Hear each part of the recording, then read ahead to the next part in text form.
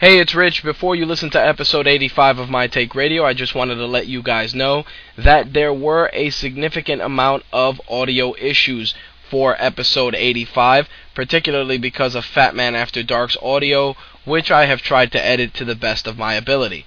Unfortunately, in editing the show, I did not want to take away from some of the great conversations that we had, even though some of the responses from Fatman After Dark were garbled. Unfortunately, I didn't want to ruin the show by cutting so much of that audio out, so please understand that it's just one of those things that happens with live radio, and I will work my hardest to ensure that future episodes of MTR do not have sound qualities of that nature, especially on the caller side of things.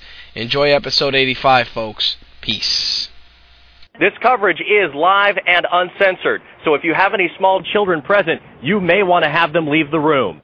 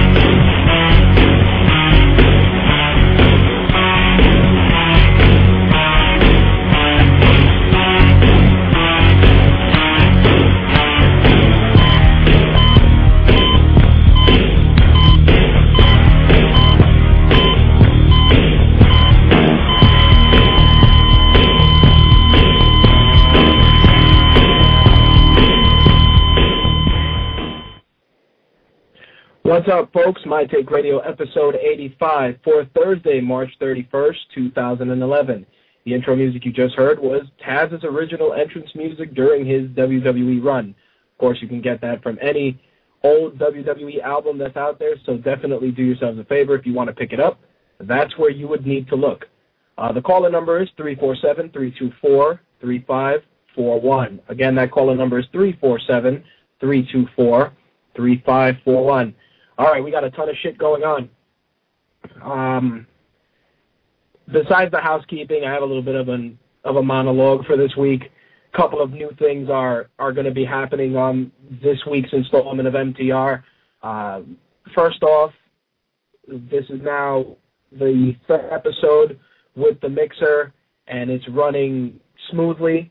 I will also be actually officially testing out the iPad as the role of our soundboard this week, with some sound effects, theme music, bumpers for segments.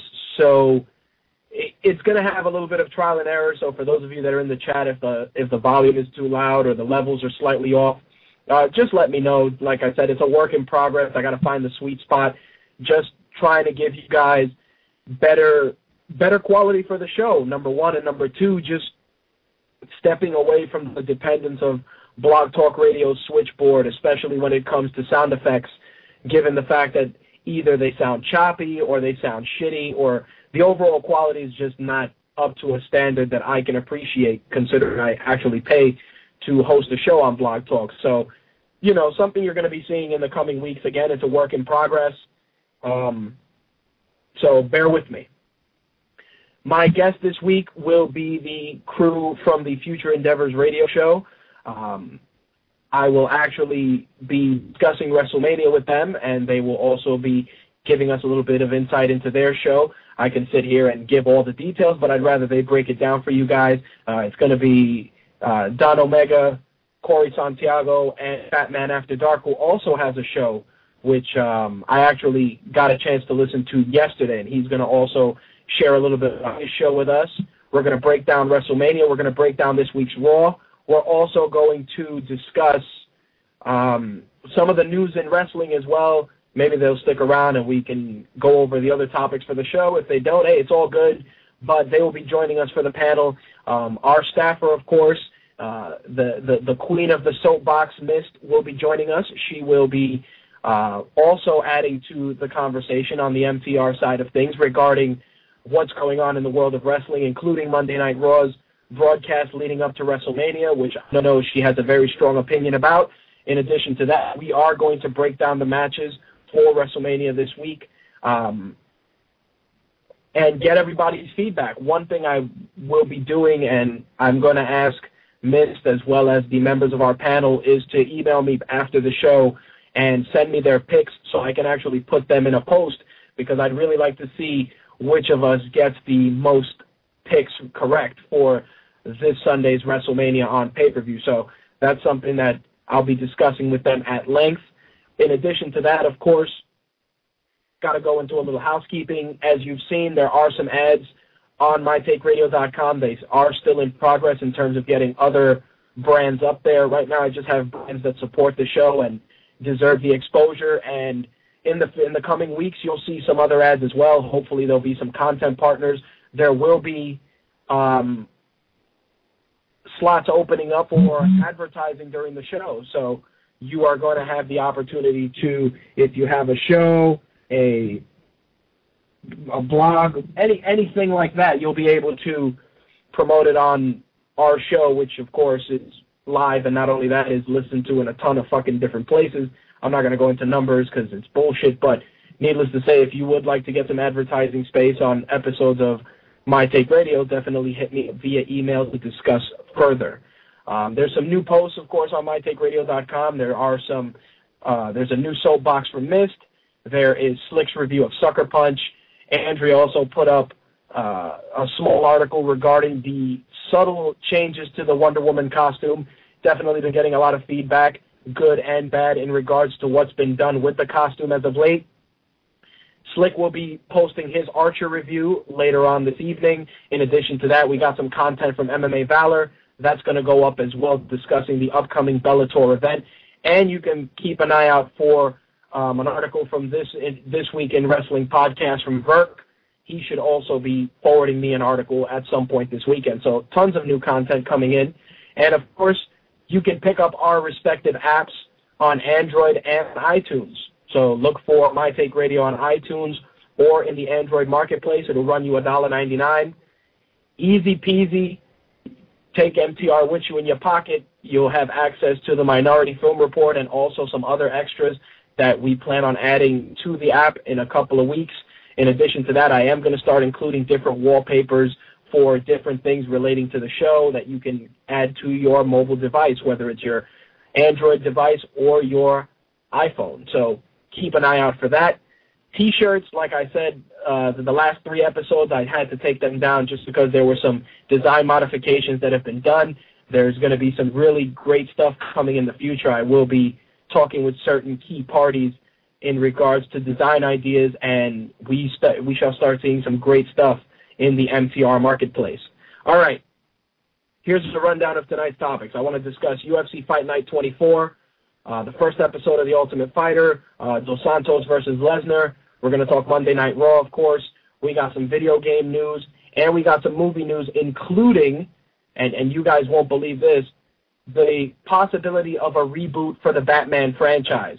So that's going to be something of note that's going to be very interesting for sure.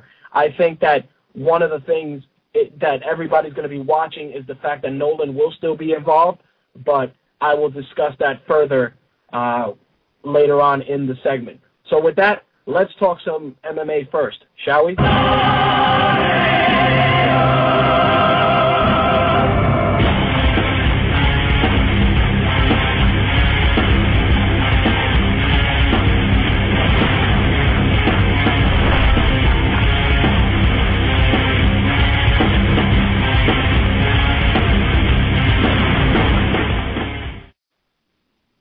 All right, my iPad is actually updating to 4.3, so that shitty audio that you may or may not have heard was courtesy of our buddies at Blog Talk Radio. Like I said, let's start with UFC Fight Night first. The main event was Little Nog, Antonio Rogerio Nogueira. He was fighting Phil, Mr. Wonderful Davis.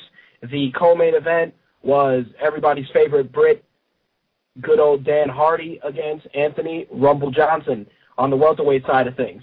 Definitely a completely stacked card from start to finish. You had Nogueira and Mr. Wonderful, Hardy and Johnson, DeMarcus Johnson and Amir Sadala, and Leonard Garcia, Korean Zombie, the second go-around. Originally, Chan Sung Jung was not going to be facing Leonard Garcia, but turns out Chan Sung Jung stepped in and delivered, and we're going to definitely want to discuss that.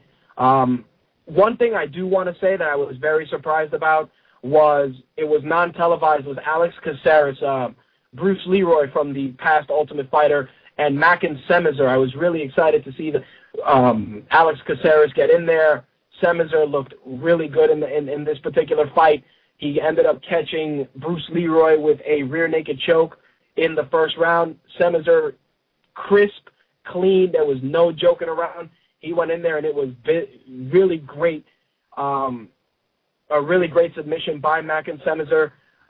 Not something that is going to be a stumbling block for Bruce Leroy, but if I were him, I would definitely be leery, especially with so many fighters in the 145-pound division. So a shitty outing for Bruce Leroy, but I'm still a fan, so I'm hoping he rebounds back. But solid performance from Mackin Semizer. On the televised side of things, the first bout to open things up on Spike TV was Leonard Garcia and the Korean Zombie. Of course, these guys met before, and it was a highly disputed victory for Leonard Garcia. The Korean Zombie in this particular instance was not fucking around. He came in, he looked really good. His Muay Thai and his striking was phenomenal. He really was very aggressive in this fight.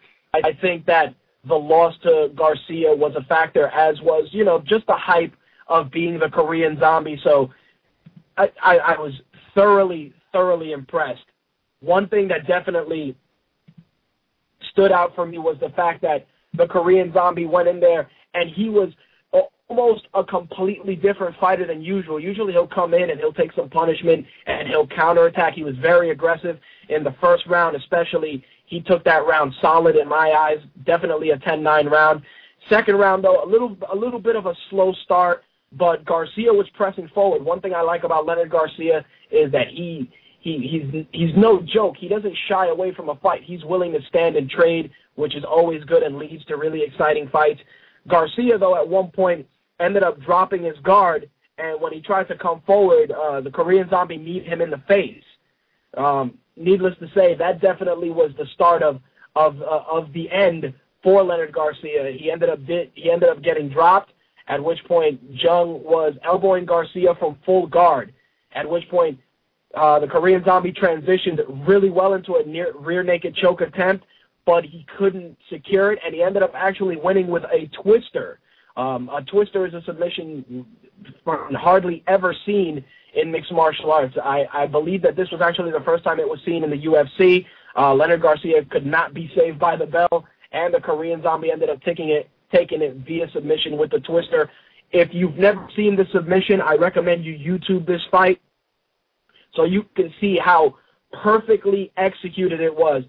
Eddie Bravo and the Gracies have talked about how impressive it was to actually see the twister appear in a mixed martial arts bout. I was very impressed. The Korean Zombie, solid. DeMarcus Johnson and Amir Sadala, also a solid fight. Amir Sadala definitely showing his exceptional Muay Thai prowess. He was fucking administering a really one-sided beatdown. And I like DeMarcus Johnson. He actually is a contributor for the crew over at MiddleEasy.com.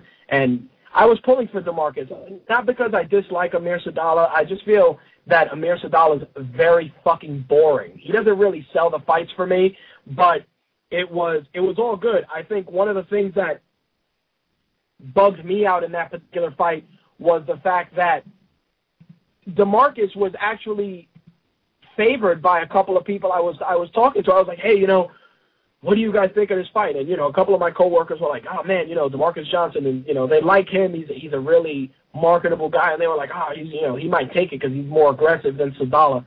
But Sadala, after his performance with Baroni, impressed me very much, and I had a feeling that he was going to continue to use his Muay Thai to its fullest potential. But ironically enough, he did not secure his victory with the Muay Thai. He ended up getting a submission victory with strikes.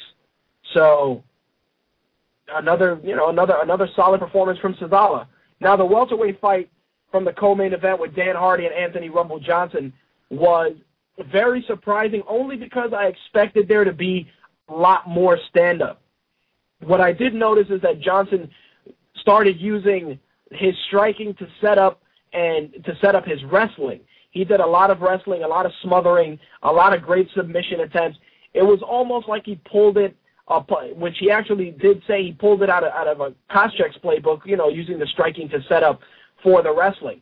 A lot of people were, concerned for Dan Hardy, given that this was his third loss. But you know what? Dan Hardy is a fantastic fighter. He's marketable. He's very popular in the UK. I don't see Dan Hardy going anywhere at this time. I just think that, everybody has a little bit of a skid, and I'm sure he'll bounce back. Dan Hardy's a fucking gamer. That guy's the truth. And I don't see him getting cut. So anybody who's expecting a cut with Dan Hardy's name attached, don't hold your breath. The main event was Little Nog and Phil Davis. Let me tell you, a lot of people have already been talking about how Phil Davis is the next John Bones Jones, blah, blah, blah. Phil Davis came in. He was 8-0. Nogueira was 19-4. Phil Davis, solid from start to finish. It was funny, though, because Nogueira really did his homework in terms of takedown defense. His takedown defense was spot on. There was no joking in regards to him trying to take down Nogueira with a lot of double leg takedowns. But what he ended up doing is he ended up catching more successive single leg takedowns, and that was definitely a big factor. He was very aggressive from the top position. Just a fantastic performance against a veteran, a true veteran. So very impressive outing for Mr. Wonderful. One thing, though, that I just don't like, the people that just hop on a bandwagon immediately, and it's like, oh yeah, this guy, he's gonna be no joke, blah blah blah. He should be getting ready for a title shot. He's 8-0. He's starting to fight some more competition. The guy is not getting a big head. Don't jump on the guy's nuts right away. Just let the guy grow as a fighter. Again, it was huge that he stepped in for Tito Ortiz, who was injured. Originally, it was supposed to be Tito Ortiz and Little Nog, and everybody was under the impression that it was going to be Tito's last fight in the UFC. I think that given Nogueira's performance against Mr. Wonderful and seeing how well he was able to avoid the takedowns, I think Tito Ortiz would have definitely had a problem, and I honestly would have seen Tito Ortiz losing that fight. So with that, we get a fantastic performance from Mr. Wonderful, and on top of that, we get now Tito Ortiz and Ryan Bader, which is what's going to be happening instead. So overall, a great night of free fights from Spike TV. If you haven't checked it out, do yourselves a favor. I'm sure it's on replay. Check out especially that Korean Zombie Leonard Garcia fight, and like I said, Nogueira and Mr. Wonderful, great fights. All right, this week, The Ultimate Fighter started. It was a lot of hype leading into it, of course, with Brock Lesnar, which is unfortunate. I mean, Brock Lesnar's a pivotal part, given that he's the coach, but there's a lot of great talent in the house already. Brock Lesnar didn't come off like a complete douchebag. He was very interested in his fighters. He was really looking forward to seeing how they were and if they would be great potential candidates for his team. Very impressive. A lot of people, of course, Dos Santos, he doesn't speak English. Dos Santos' English was good. I don't know why some people were bitched. I saw some people, his English is kind of suspect, blah, blah, blah. Needless to say, the fighters were evaluated and teams were picked. Team Lesnar is Len Bentley, Charlie Rader, Tony Ferguson, Clay Harvison, Miles Jury, Chris Cope, and Norden Asrick, who is actually one of the first German fighters on The Ultimate Fighter. On Team Dos Santos, you had Shamar Bailey, Ryan I'm going to fuck up this guy's name, McGillivray, Javier Torres, Ramsey Najim, Zach Davis, Michael Bowen, and Keon Caldwell. Again, solid picks, but of course, what happens? Injury bug, all ready to start. With Miles, it ends up being that he has a 100% torn ACL. He also has a torn lateral meniscus. So the doctor said that he cannot fight. So, of course, you get to the house, you're ready to rock and roll. Miles was really upset. Dana White told him he had to leave and get healed up, but tells him because he has a great record, he might, he'll be back. So, Miles was very happy, and again, it was crazy that the first episode, boom, somebody's hurt. New fighter comes in, Chuck O'Neal, and he is joining Team Lesnar in Miles' place. First fight, Norden Asrick and Shamar Bailey was, a lot of people, of course, were complaining that it was just very uneventful. Norden actually looked very solid, but Shamar Bailey, he ended up finishing the round in top position. In round 2, Norden slipped on a high kick attempt. Bailey moved in quick to mount. Great explosive movements from Asrick. It was just a really exciting fight to start things off. Bailey definitely made short work from transitioning to side control to the mount. He got some short elbows in, but it wasn't anything threatening that would definitely hurt for the finish. Asrick made the mistake also of rolling over and giving up his back, but he ended up switching back to the mount. Bailey came alive, but it was way too late working on the short strikes. It ends up being a 10-8 round.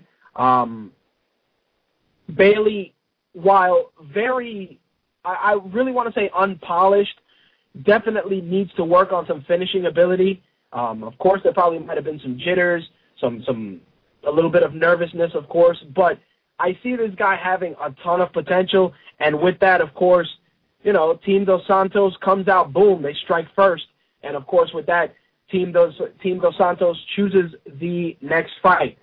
Nonetheless, Brock Lesnar is going to be generating a ton of sound bites, and he's really working hard to not be the focus of the show and really making it about the fighters, which is good to see, not because it's distracting, but because it allows you to, kind of connect better with the fighters, which is something that I feel has been lacking in a couple of different seasons of The Ultimate Fighter, just because these guys, they come in, sometimes they bring in coaches like, Rashad and Rampage was a perfect example. The show focused a little bit too much on them, and you lost sight of some of the great fighters that were there. Same thing happened with the Kimbo Slice situation when Kimbo was on, but luckily there were a lot of standout fighters in that season that the Kimbo hype kind of was there, but it wasn't something that was as in your face as, say, something with with Rashad and Rampage. So overall, a great start to the season. I was very happy. Next week, of course, they're already showing a bit of a shoving match. Some crutches get thrown in a pool. No doors get broken yet, but definitely Brock Lesnar saying making a chicken salad out of chicken shit is going to be a very interesting catchphrase, only because I use that shit on the regular. Matt Hughes is going to be a guest coach, on Team Lesnar in the coming weeks, so it's going to shape up to be a good season. Anybody who's already shitting on it after one episode either hasn't familiarized themselves with The Ultimate Fighter or is expecting, Ken Shamrock, Tito Ortiz type beef from Lesnar and Dos Santos, and both guys are conducting themselves as professionals and as teachers. So anybody expecting something between the coaches, you may get a little something, but it's going to be about the fighters this season, and if that's not your thing, then you shouldn't fucking watch. All right, let me get into some MMA news. I will be starting the panel at 11:30, so I just want to run through some of the MMA news first. Titan Fighting Championships had their event this past weekend. Bobby Lashley fought on that card. He ended up being victorious. This ended up causing a lot of different sites to write articles regarding Bobby Lashley's MMA ability. I think Bobby Lashley went into mixed martial arts, and again, this is my opinion.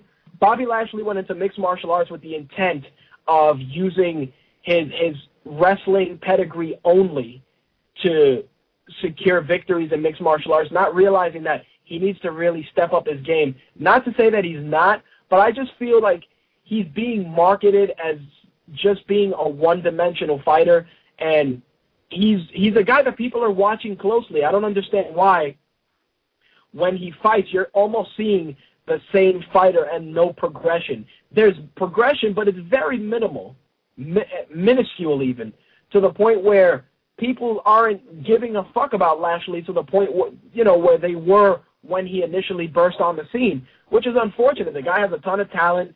Armed Forces Wrestling Champion. He's got, the WWE hype machine, the TNA hype machine behind him, and he's a big dude. He's a marketable dude. He's eloquent. He's well-spoken.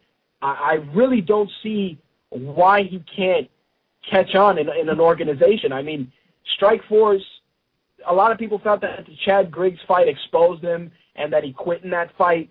Some people said he was sick, et cetera, et cetera, et cetera. I think that Bobby Lashley needs to find a really good camp, whether Greg Jackson, definitely Greg Jackson, only to really build on his wrestling and work on just diversifying himself and fighting in smaller promotions. I think that the necessity to get on TV is a motivating factor because obviously there are bigger paydays, but I just don't see his evolution as a fighter on a level that it should be. I mean, Lesnar, when he came into the UFC, you saw that progression. His fight with Carwin when he secured a submission victory, definitely a step in the right direction. I felt that the eye-opener was for Brock Lesnar that he got the I'm invincible complex, and you have to realize that you're only about as invincible as you can be until somebody knocks you down a peg. Cain Velasquez did that by opening up a giant vagina on Brock Lesnar's face, and we know where that went from there. I think that fighters, especially fighters like Bobby Lashley, Brock Lesnar, even Kimbo Slice to an extent, need to be humbled before they evolve as fighters. You need to get almost that monkey off your back before progressing as a fighter. And I think in Bobby Lashley's case, he has plenty of potential. It's just a matter of finding the right team and the right organization to maximize it. I'm not saying give the guy fucking tomato cans, but definitely take advantage of the marketing machine for a guy like Lashley that you can make the face of your organization. Titan Fighting Championships is actually looking to expand and do regular monthly events on HDNet. The CEO, Joe Kelly, was quoted on MMA Junkie as saying that the promotion is planning a May 27th event for HDNet, and that would be the third event for their promotion. Definitely, he was saying, with the purchase of Strikeforce, this is an exciting time. There's a big void. It's definitely the right time to have a great TV partner to expand your brand, which is true. I think that the acquisition of Strikeforce opened up the doors for a lot of smaller promotions. Even Bellator, that's already on TV, has the opportunity to really maximize their saturation with the demographic, with the 18 to 34 demographic. I just hope that, HDNet I know is going to definitely run with the ball, but I'm really watching Bellator closely because they have a very original product with their tournament format, and they got a lot of great fighters. Hector Lombard is definitely a standout fighter. Zoila Frosto from the women's side of things you got to check out. Ben Askren, who a lot of people don't like because he uses the lay and pray wrestling, the wet blanket offense, so to speak, and talented guy nonetheless. If you haven't seen Bellator, you're doing yourself a real disservice, so I'd recommend you guys check them out. Moving on, in some other UFC news from UFC Fight Night, some $55,000 fight bonuses were handed out. Knockout of the night went to Johnny Hendricks. Submission of the night, of course, went to the Korean Zombie. And fight of the night went to Michael McDonald and Edwin Figueroa. They actually released, the Washington State Athletic Commission dropped some payroll information regarding the event. Phil Davis actually made $34,000. That included a $17,000 win bonus. Little Nog made $90,000. Anthony Rumble Johnson made $40,000. That included a $20,000 win bonus. Dan Hart made $25,000. I'm only talking about the main card. Amir Sadala made $40,000. That included a $20,000 win bonus. DeMarcus Johnson made $14,000. Chan Sung Jun made $10,000. That included a $5,000 win bonus. Leonard Garcia made $18,000. So, a couple of nice paydays there. Of course, with every big UFC event, there is a 1-hour countdown special, and the next big event is going to be UFC 129. That is going to be happening April 30th in Toronto. The main event, of course, is George St. Pierre versus Jake Shields for that welterweight title, and Jose Aldo and Mark Hominick for the featherweight title are your two title fights. The countdown for that is going to be on Spike TV on April 27th at 11 p.m. Eastern. You're also going to get a replay April 28th and April 30th at 6. You're also going to get replays on the Versus channel on April 28th and April 29th. A couple of weeks back, we were talking about Thiago Silva and the suspicion that he had used performance-enhancing drugs in his fight with Brandon Vera, and sure as shit, comes out that the Nevada State Athletic Commission did announce that his drug test was inconsistent with human urine. First test was flagged, but then they ended up doing a second test with a second sample that confirmed it. Silva is now temporarily suspended until a hearing on April 7th. Of course, the fight with Brandon Vera, which Silva did such a great fucking job of whooping Brandon Vera's ass, got Brandon Vera cut from the UFC. Now Brandon Vera is back in the UFC, and Thiago Silva is suspended. Thiago Silva did take the opportunity, though, to tell his side of the story, and I'm going to just give you guys the statement before I jump into the panel. He says, "We make decisions every day in our lives. Some are good and some are bad. When you make a bad decision, you can either make the situation worse by trying to cover it up or lie about it, or just stick your head in the sand and refuse to acknowledge it even happened. Or you can own up to it with an honest explanation and accept the consequences for your actions."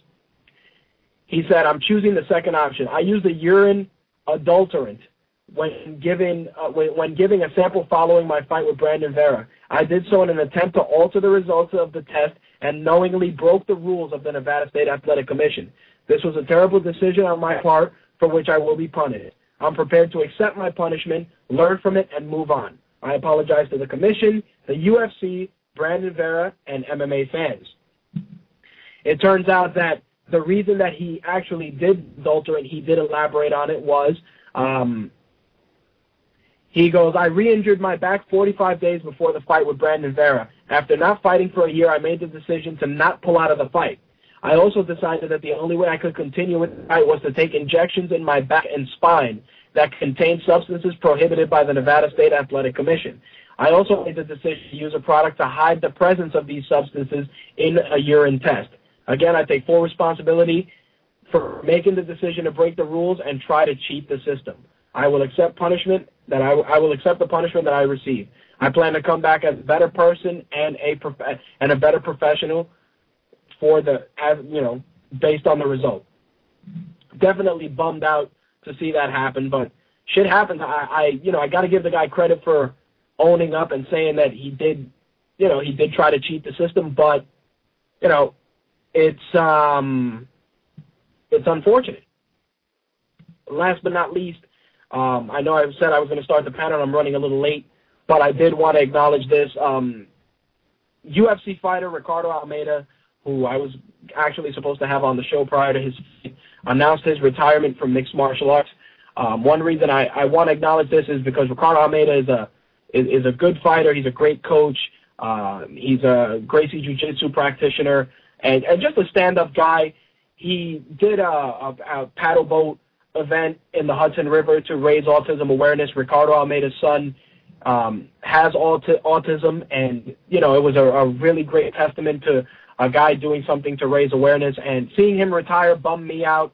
Like I said, he's a stand-up guy, and he released a statement regarding his retirement. And he said, I just want to read you guys the statement real quick.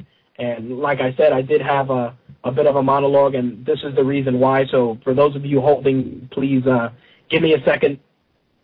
He said, "Back in 2008, I decided to return to MMA. Since then, I have had the privilege of fighting 8 times in the UFC. As a competitor, I can think of no bigger thrill than to stand in the center of the octagon with my hand raised. During these almost 4 years, there has been a personal struggle to find balance between my fighting career, caring for my son who was diagnosed with autism soon after I signed a 6-fight deal with the UFC, teaching at my growing jiu-jitsu academy, and the family duties we all have. MMA is a great sport, but also physically and mentally unforgiving. It is a dangerous task to step in the octagon, specifically if your focus is not at 100%. After much deliberation since my fight at UFC 128, I have decided to step away from the sport as a fighter. I will continue to fully support the UFC as a coach and, of course, as a fan. I'd like to thank Lorenzo Fertitta and Dana White for their leadership and vision, which brought the sport to new heights. I would also like to thank Joe Silva for giving me the opportunity to compete among the best martial artists in the world. Renzo Gracie, Mark Henry, Frankie Edgar, and all my teammates who I could not have gone through this challenge without. Finally, I'd like to thank my wife, children, and family, as well as my students. You will have my integral dedication from here on. Lastly, the fans who make MMA the greatest sport there is. Now, like I said, I'm sad to see him retire, but I can understand, having a family, raising a kid with autism. I mean, for those of you that aren't familiar, both of my sisters are handicapped. My oldest sister has autism. I've been raising them for now 11 years. It's a tough fucking job. So to see a guy juggle his career, his business, his family, and trying to make this a professional fighter, I can see the necessity to step away from the sport. And I'm not going to compare my situation to his. His situation is a lot more involved. It's a hard job. Even myself doing what I do and working, it's a full-time job being a parent. In my case, being a quasi-parent. But I respect his decision. I'm bummed as a fan because he was a great fighter. His jiu-jitsu fantastic, and he was an exciting fighter to watch. So I wish him the best. The MTR audience wishes him the best, and I look forward to seeing him as a coach and seeing what he can contribute to the sport. I actually wrote him an email regarding that, and just thanking him as a fan, and also inviting him to come on, especially in April that it is Autism Awareness Month. You can actually show your support by wearing the color blue and contributing to your favorite autism charity. For those of you that have autism in your family for whatever reason, you guys know how difficult it is to address the situation, especially because there's so much misinformation out there. So if you can, show your support, wear some blue tomorrow, donate to an autism charity, et cetera, et cetera. Educate yourselves and learn a little bit about the condition before being quick to judge when you see a kid out acting a little strange. Maybe some autism, maybe not, but at least educate yourselves first. All right, with that, we are actually going to jump into the wrestling segment. We're going to discuss the panel, and I actually wanted to segue into it with the iPad playing the part of the soundboard, but unfortunately we're going to go with a little bit of Blog Talk Radio special to go into it. And you know what? I don't even have a wrestling intro. So you know what? Fuck it. Let's just bring our panel members in, and I'll add it in post. We will start bringing them in. We're going to bring in Myst first. Hello. Myst. Hey. Hello. How you doing? I'm not good. Ready to rock and roll. This way? No, it's you know what it is? I had to update the iPad and all this shit, but I'll figure it out before it all hits the fan. So we may get to use it yet. Okay. Well, I'm here. All right, I'm gonna bring in. All right, I'm gonna bring in Fatman next. Fatman After Dark. Yep. Welcome to the show. Thank you. Thank you for having me. Thank you for coming on, man. Great work last night. I'm sorry I came in late. Definitely you can catch Fatman's show at 10 p.m. till midnight, right, on the Blog Talk Radio Network? That's right. Wednesday Eastern. Also, of course, available on the Blog Talk Radio website, fatmanafterdark.com, and on iTunes. And you know what they say, it's better to cut late than not to cut all. There you go. You know what? You have a little bit of cutting out on your line. So. Yeah. Oh, my God. I was trying to be polite, not saying Is that better? No, we got to keep it real. There you go. Now you're rocking and rolling. Okay. All right. No, we have some issues. Please let me know. All right. I'm going to bring in Don next. That's a bitch. Don, you're on the air. What's up? What's up, dude? Not much, man. How you guys doing tonight? Good. I'm good, man. We ready to rock and roll. And actually a surprise addition to the panel, one of our staffers, hardcore wrestling fan, and somebody who Myst likes to debate with a lot on the fan page, and that'll be our very own Brian Bronx, and we're going to bring him on. Brian, what's going on, dude? What's up, dude? What's happening, man? Glad I could join. All right. So obviously we all know WrestleMania is this Sunday. The hype machine is in full effect. We got an event at Radio City Music Hall with the WrestleMania press conference, John Cena getting booed out of the fucking building, The Rock getting cheered. We got the Hall of Fame. We got Snooki being drunk, et cetera, et cetera, et cetera. Or not drunk. With that, or not drunk. We can go either way. I heard the conversation on Future Endeavor about Snooki clowning everybody by being drunk. But you know what? Before we get into WrestleMania, let's talk about this week's Raw. Of course, any Raw before WrestleMania is a must-see. Huge amount of shit happened. Not this one. Yeah, well, that's what we're going to go into. I'm going to go around the room first and kind of get the general opinion on Raw before we go through some of the matches. Of course, we'll start with Myst first, ladies first. What did you think of Raw overall, considering the lead into WrestleMania? This is what happens when you rely too much on the fact that you've overhyped something and everyone is falling in line like sheep. You don't feel like you actually have to put the production or the effort in anymore, so you can just slap anything together, bring The Rock on, and you know that everybody is going to watch it. So you don't even have to worry about if any of it was logical, did it make any sense.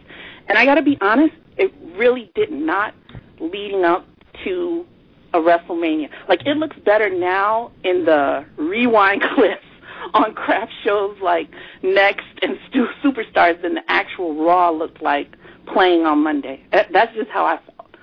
I thought it was just too much. They tried to cram everybody on. No one thought about it. And even the last match, which really should have been the highlight with the Rock, that wasn't that great either. So that's just me, though. Other people thought it was fantastic. I didn't. All right. No, not a problem. Fatman, what about you? What did you think? I don't think there was anything different than the way it's been for the last 10 years now. CW's gone out of business. Vince has a card because he really has competition. So, they laid it out, and, this was obviously built around getting The Rock and Cena and having that moment and getting the Miz in there and having that moment. They need to spend more money on anything. You put Undertaker, Hunter, and Shawn in a second. You put The Rock, Cena, and the Miz in one. That's what the majority of the audience is going to be clamoring for. They don't need the bells and whistles and pyro and this, that, and druids and smoke and mirrors and they don't even need them to down. wrestle anymore. What are you talking? I'm sorry. Let me let you go. Sorry. Go ahead. It's all right. Go ahead, Fatman. I mean, it's been sold on, a lot of hype, but a lot of people are buying into that hype. And I enjoyed Raw this week, and it's one of those moments that you're probably always going to remember as a wrestling fan. I don't know about specific what they're going for, what they have down there booking-wise, but I thought it was probably the second best way to lead into WrestleMania. I personally did not book The Rock and Cena to do anything. I would have had him end on a stare down going exactly. in. That's my opinion. That would have been number one. Number two, though, would have been Cena getting the best of The Rock, and then The Rock getting the best of Cena at WrestleMania, in theory. So it wasn't what I would have done, but of course, I'm only an internet wrestling fan. I don't have the brilliance of a Freddie Prinze to be a writer for WWE. Fair enough. Don Mega, what do you got, my friend? What do you think? I for one liked Raw Monday night. I have to go against the grain here. I thought, Raw's been kind of pretty shitty for the last several weeks, but I thought Monday night just worked for me. I mean, for being the last show, all the matches were set, everything was lined up. It was just pretty much that last push. And like Fatman said, I mean, your biggest pushes you're going to have is to do one segment with Undertaker and Triple H finally going face-to-face again, which they have not done in a while. And then, of course, The Rock and Cena, and then with The Miz. I totally 100% agree with Fatman, like we talked about on our show. I don't feel that Cena and The Rock should have touched. That's something that we should have been waiting for till WrestleMania. And, the way that it should have went down was, exactly the way it did, to where, Rock started getting beat down by Miz and Riley. He started, slapping the crap out of them, people's elbow, knocks them out the ring, and then Cena's kind of like prepping behind them to grab them, but then they kind of, Rock catches them, they go face to face, and that's that. I mean, it should have just ended with the stare down, and that would have been it. I did not like the fact that Cena got him and was able to deliver the attitude adjustment and kind of leave it that way. That was the only part I didn't really like. I truly loved the Triple H Undertaker segment. I loved that Shawn Michaels came out. That was a pleasant surprise. I liked the way that all played out. Triple H's promo was great. I loved the way, Shawn interacted with that, saying, what makes you think you could do it if I couldn't? Triple H rolling with the, I'm the one, as in 18-1. I just thought that whole section was just great. So really just, everything together. I mean, the show was what it was, but I thought it was a better Raw than we've been seeing, at least for the past month. All right, fair enough. What about you, Bronx? What do you think overall? Well, as you know, I mostly fast forward Raw nowadays just because it's just, it's a mixed bag. But I definitely like the inclusion of Shawn Michaels. He's one of my all-time favorite wrestlers since I was a little kid. The guy was with the Rockers, jumping off the ropes, going crazy. That's who I wanted to be. This guy was amazing. Seeing him in there, they kind of set it up where it looks like him and Triple H were kind of going to have a feud, the way they were getting an attitude with each other. So, I mean, I don't like the way they segued into that, and it kind of looked like it set up some beef, but Shawn's retired, and then he tries to kick the Taker, and then, Triple H goes and protects him, so then they just kind of reconcile all the little differences real quick. So, I mean, personally, I hate The Undertaker already. He's over the hill. He needs to go. So hopefully this is the last match. As far as the main event with Cena, Rock, and The Miz, I like the way Cena just pounded out Miz and Riley, and, I do agree that they should have not fought. Him and Cena, they should have just stared each other down. You know how Rock always catches people about to hit him, like he said? So, I mean, I think that would have been a good idea, too. It didn't have that whole feel where it's like, they're going to set up WrestleMania. Like, this is the cliffhanger here. This is the nail biter. Now you want to go in on Sunday, order that pay-per-view as fast as you can. You didn't feel like that. You just felt like, I can miss it. I can watch it on the next Monday. It didn't have that cliffhanger feel to it like a lot of the pay-per-views lead off into, and I kind of got disappointed at that. Yeah, that makes sense. And I see that Corey Santiago is joining us. Corey, you're on the air, dude. Yo, what's up? I'm hoping you caught the earlier portion of that, so you can come in fresh and give us your overall broad opinion on Monday Night Raw this week. I thought it was a pretty good show to go home for WrestleMania. I really liked the Undertaker and Triple H Shawn Michaels segment. I thought that promo, was really well done, and it really gave me, some goosebumps getting ready for their match at WrestleMania, because I'm a huge Undertaker fan, and the match between him and Triple H, I think that they're going to go out there and put on a really good match. And I like that, it's two huge legends going at it one more time, probably most likely in the main event. Then adding Shawn Michaels in there was a nice surprise. I didn't really see that one coming. And then, making him questioning whether Triple H can even win and telling Triple H, he can't win was a pretty, nice little twist. I thought that they were going to go the route of having Shawn as the guest referee, but I'm glad they didn't go that route, because I'd rather Shawn stay out of this match and let, Taker and Triple H go out and have their own good match. But yeah, I'm in agreement with Fatman and a few others that I didn't think that The Rock and Cena should have touched. I definitely thought they should have ended it on a stare down. I've said that on our show a couple times already before. I felt like that would be the nice cliffhanger to end it before WrestleMania would be, even after The Rock threw out The Miz, like The Rock used to do, just fake people with the rock bottom. I thought Cena should have done the same thing and faked them with an attitude adjustment. And then, they could have had their stay down and would have really, I thought, hyped it up a little bit more to make you want to tune into WrestleMania to see what's going to happen. But, I thought it was a good show, and I'm still excited for WrestleMania, so I'm just pumped up for it.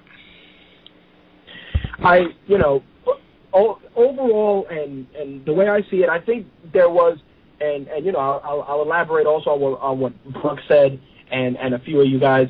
It was almost like they invested more energy into the big thing with Rock and Cena, when the subtleties of The Undertaker and Triple H's match definitely were the shining point. One thing I do have to just tell you guys is The Undertaker's going into this match allegedly still with a shoulder injury. This is why it's no holds barred, which I think is going to hamper the quality of the match to a degree, but it also adds an air of creativity, because there's going to be a spot where somebody getting thrown through a table, a couple of chair shots, and sledgehammer shots. I think it's going to be a very violent match. somebody's playing the show in the background with some fucking feedback. Please shut that shit off. I don't know which one of you guys it is, but anyway. Not me. I'm hiding in the bathroom. Okay, thank you, Jesus. Was that Corey? No, that wasn't me. That was me. I'm not doing anything. I'm just hiding in here. Was that fat fuck DX.Omega who did this to us on our show one time? He had the show playing in the background, and we spent 20 minutes trying to figure it out. Yeah. I thought I was going crazy. I was like, why the hell is it playing? I wasn't going to say nothing. Oh, man. But, overall, Brawl was good. I just think that, and again, I agree with all of you 100%. Cena and The Rock should have been no contact. It should have just been promo work. Somebody almost catching somebody. God damn it, shut that shit off. Yes, that is so fucking annoying. I'm sorry. Thank you. Anyway, overall, solid build-up. Now, one thing I got to ask all of you about, and I'll start with Myst first. Snooki's involvement. I know you're a Jersey Shore fan, and it's all good, but her involvement, is it really even important? Do you even give a shit? Is anybody really going to order it because Snooki's going to waddle her Mrs. Shrek ass down there with Trish Stratus? Like seriously. So mean. It's not mean. I'm keeping it real. She's all right. Big Snooki love too. I actually like Snooki. Here's my thing with I guess that's passing for the Divas match or whatever. There are enough talented divas on the roster that the whole thing could have been set up better. Like, they added John Morrison. I'm like, why the hell is he there? If Snooki wanted to be like a guest ref or something like that, and they had some kind of, for example, Gail Kim and Melina have a nice feud. Okay, you could have did that. Eve is walking around with her botchamania fucking ass with the damn Divas belt. She could have been put in and let Melina go after her, or Natalya, or anybody on the damn roster. But you bring in Trish Stratus, who already is going to get like weeks of exposure on Tough Enough for really like no apparent reason. Plus you add your like celebrity host, which in this case would be Snooki. And then you go and bring in Lay Cool, who, to my knowledge, don't really have a reason to be there. Like, why are they feuding with Trish Stratus? Because she's another one. Just like some of the other people that are there, she's retired. What is she doing in the ring? And they're booking this like she's going to get in there and she's wrestling and she's helping Snooki. Like, for what? So I really don't understand that. Like, put some divas in there who are going to actually wrestle. Like, you've already got everybody and their mama calling the divas a joke. And I can see where they're coming from. But there are some divas that aren't just models, despite what everyone thinks. You know, there's a few like Eve, like I want to punt kick across the ring. But in this case, it was like a disrespect. Like, it was a slap in the face. Now, it's not as disrespectful as the usual Royal Rumble Battle Royale where they take every damn diva on the roster and throw her in the ring or line them up around the perimeter and let them be lumberjills. But this was like almost even worse. Like, this was like, you guys suck so much, we're not even going to put you on the card. Screw you, let's put in Jersey Shore. So I don't know why they did that. I think that was kind of disrespectful. That's just me. But I still like about you, so Fatman? Stop being so mean. I really don't care. Hold on a second, Fatman. You know what it is, dude? And I really did just call Mr. Dude. But yeah, everybody calls me I a apologize. dude. I'm not a dude, by the way. So all of y'all from Twitter that are listening, fuck you, I'm a female. Now you know. Okay, now we're done. Go ahead. Oh, excuse me, your penis just hit me in the face. I'm sorry. Oh, my God. No, you know what it is? The Snooki angle, it's fine because you know what it is. TNA, they dragged JWoww and Angelina on, and they got their little 5-minute TMZ buzz. But the whole involvement of Snooki in my eyes is just, yeah, you want to grab that MTV audience. It's huge and it's great. But to go on what Myst was saying, it's almost like, hi, we got all these talented chicks, but they don't really mean shit because the MTV audience is going to tune in to watch Tubbsy and Trish Stratus fight Bullfrog, Vicky Guerrero, and Lay Cool. So it's almost a mainstream match for the TMZ audience. That's all I wanted to say. Go ahead, Fat Man. What about you? I know you said you didn't care, but yeah, I really don't care, and I apologize if I'm going in and out. There's a really bad storm that just is coming through DC, and a real pain in the balls, to be honest. A real pain in the balls of the woman that says she's a woman. That's more for the Twitter people who always think I'm a dude because of my avatar. You're a woman like Wendy Williams is a woman. I am a woman. My God. Oh. All right. Keep it on. Move along. I play Red Dragon right now. He wants his own yeah, exactly. Hit the thing, Don. Honestly, it doesn't bother me that Snooki is involved in this. I wish it were just a diva thing and they didn't have to bring Morrison and Dolph Ziggler, and I wish they were in a singles match and we had Trish and Snooki versus Lay Cool just in a women's tag team thing. I mean, it doesn't bother me. I don't care. I mean, the involvement of celebrities in WrestleMania is as old as WrestleMania, and as we talked about on Future Endeavors, that's future-endeavors.com, Sunday nights, 11 p.m. Love that. Thank you. It is as old as WrestleMania. It's one of the reasons why WrestleMania was created, is to have celebrity involvement. You've had celebrities main event WrestleMania. Now, granted, that was Lawrence Taylor and not some whore from New Jersey, but still, I mean, the point is well taken. I mean, you've had lots of celebrities involved in WrestleMania, and if they're going to put her in this spot is not that big of a deal. And I know a lot of people out there are really up in arms about it, but I just don't care. It's not that big of a deal to me. It is what it is. It's WrestleMania. They always do things like this for WrestleMania. It's not going to take away from the card. It's not going to prevent me from ordering it. Now, of course, I can't order it because I'm not going to be in town because I have a work thing, so I'm not even going to see it for 3 days. But it wouldn't prevent me from watching WrestleMania if I were able to. All right, fair enough. I'm going to just jump around a little bit. What about you, Bronx? Like you said, the celebrities in WrestleMania, that goes back as far as the 80s. That's always been the case. I have nothing personal against Snooki. I just think that they probably could have gotten a better celebrity, or it is pretty disrespectful to the divas because they have a few solid divas there that can handle their own, and they could have put on a good show. Especially for WrestleMania, they could have just done something really nice for them. But whatever. I mean, it's not a match that I care for. It's kind of one of those matches where you go take a leak or you go get some popcorn or something like that. So, I mean, I'm sorry to say it, but, it's the truth. It's going to be one of those quick matches where the good guys prevail. That on Rhodes and Mysterio. Yeah, they're just going to pounce on them, and that's it. It's going to be over, and then they're going to high-five and do something stupid. I mean, whatever. I'll just go take a leak, and I'll be done with that match. That's how it is. All right. Corey, what about you? I really don't see the problem with it. I mean, you got people from the past, and Mr. T, Lawrence Taylor, Floyd Mayweather, they've all, been in big profile matches at WrestleMania. So you can make the case that they stole spots from other people as well. Like Fatman said, this is WrestleMania. That's what it's about. It's about mixing the world of wrestling and entertainment, and you put it together, and that's what this is. You can't deny the fact that she has brought them big mainstream media coverage from all the entertainment outlets out there. That's what this was for, was to get that big hype for WrestleMania, to get all the entertainment outlets talking about it and all that, and I think that's exactly what they've accomplished.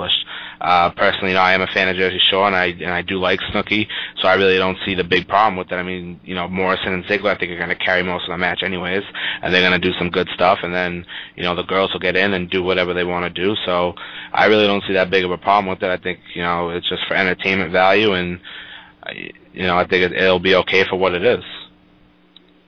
All right, fair enough. I mean, I just feel that combining the two, and this is to go back, that's the only thing. It kind of feels like they're just putting all their eggs in one basket. But you know what? I said my piece. What about you, Don? What do you got? Yeah, I mean, totally agree with what Fatman and Corey said. It is what it is. Me and Fatman agree Snooki is whatever, and we're not the biggest fans, but when it comes down to it, they got to tie in that celebrity stuff. Honestly, everybody else is great in this match. I mean, John Morrison's awesome, Dolph Ziggler's awesome, Lay Cool's great. It's awesome to see Trish back. So your only weak link in here is Snooki. So, and she's not going to be in the match very much. She'll get a couple punches and kicks in here and there, and, the rest of the other guys will carry the match. And, so I don't mind it whatsoever.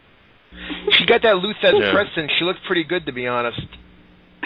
She'll probably attack Vicky. They'll probably be fighting outside. John Morrison hit his Starship Pain that has, a 65% success rate in terms of connecting with the opponent. And they'll celebrate, and that'll be it. God, Vicky Guerrero. Who wants to see her wrestle anymore? Jesus Christ.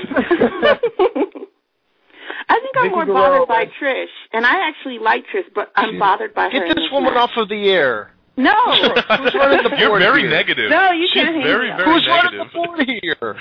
I'm not very negative. Right. Okay, you guys just don't know. Oh, we I'm know. holding it down. Stop trying to kill each other. Stop smashing balls over there. All right, so we don't fucking beat up Raw any more than it's already been beaten up.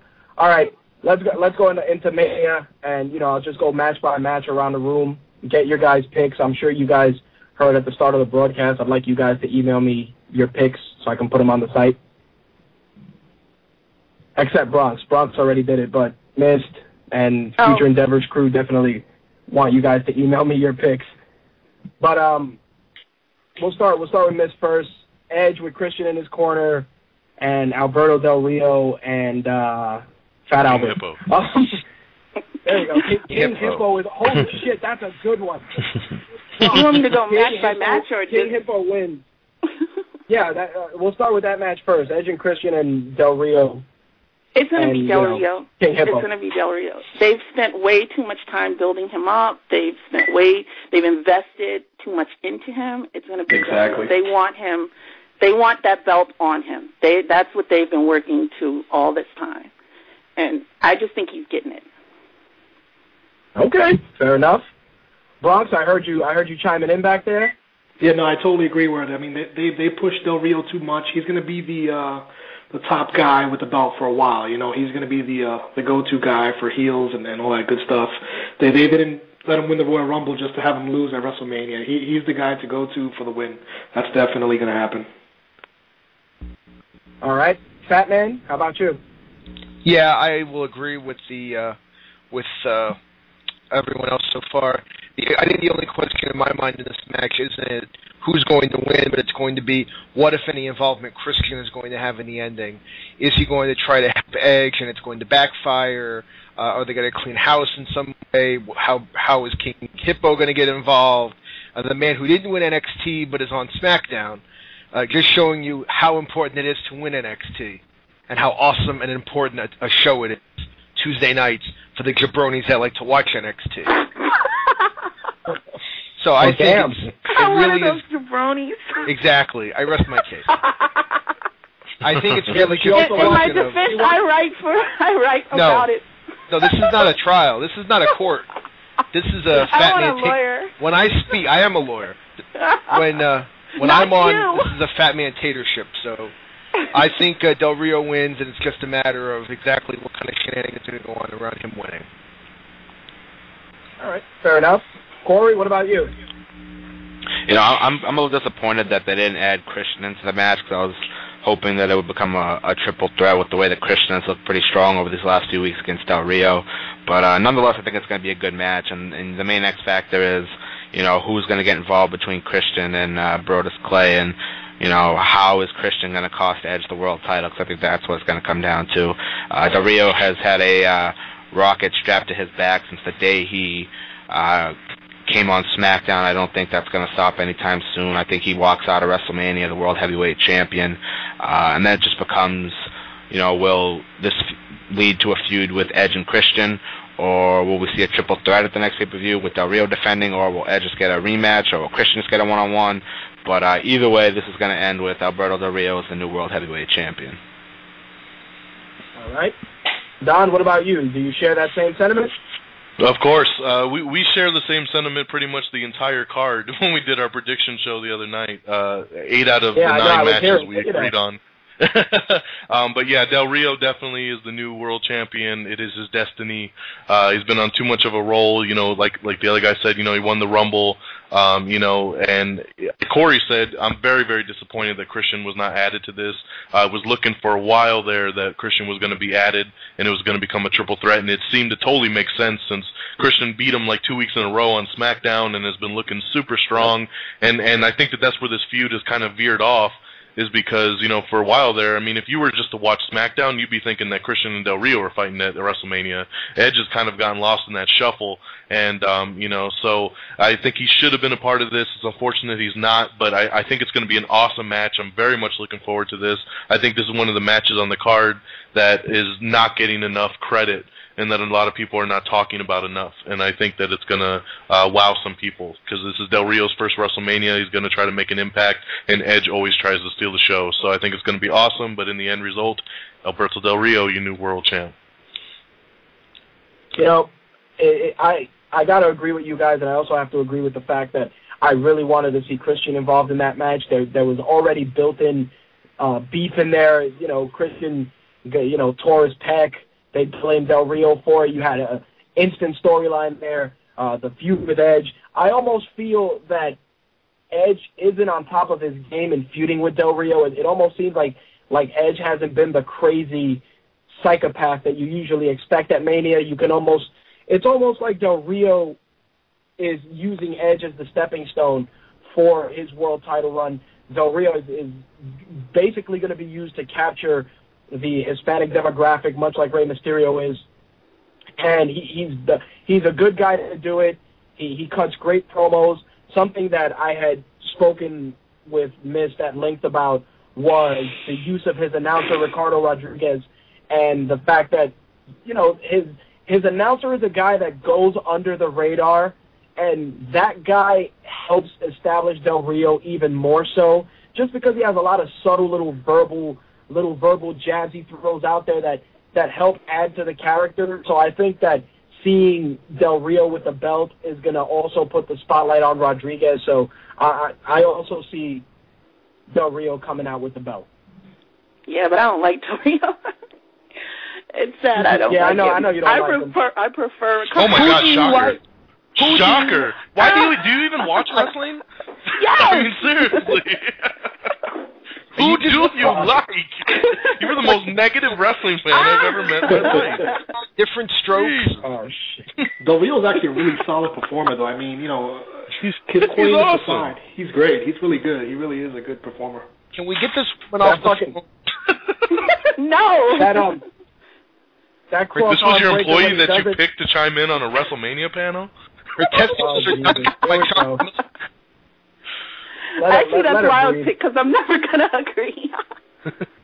In all honesty, Del Rio is solid.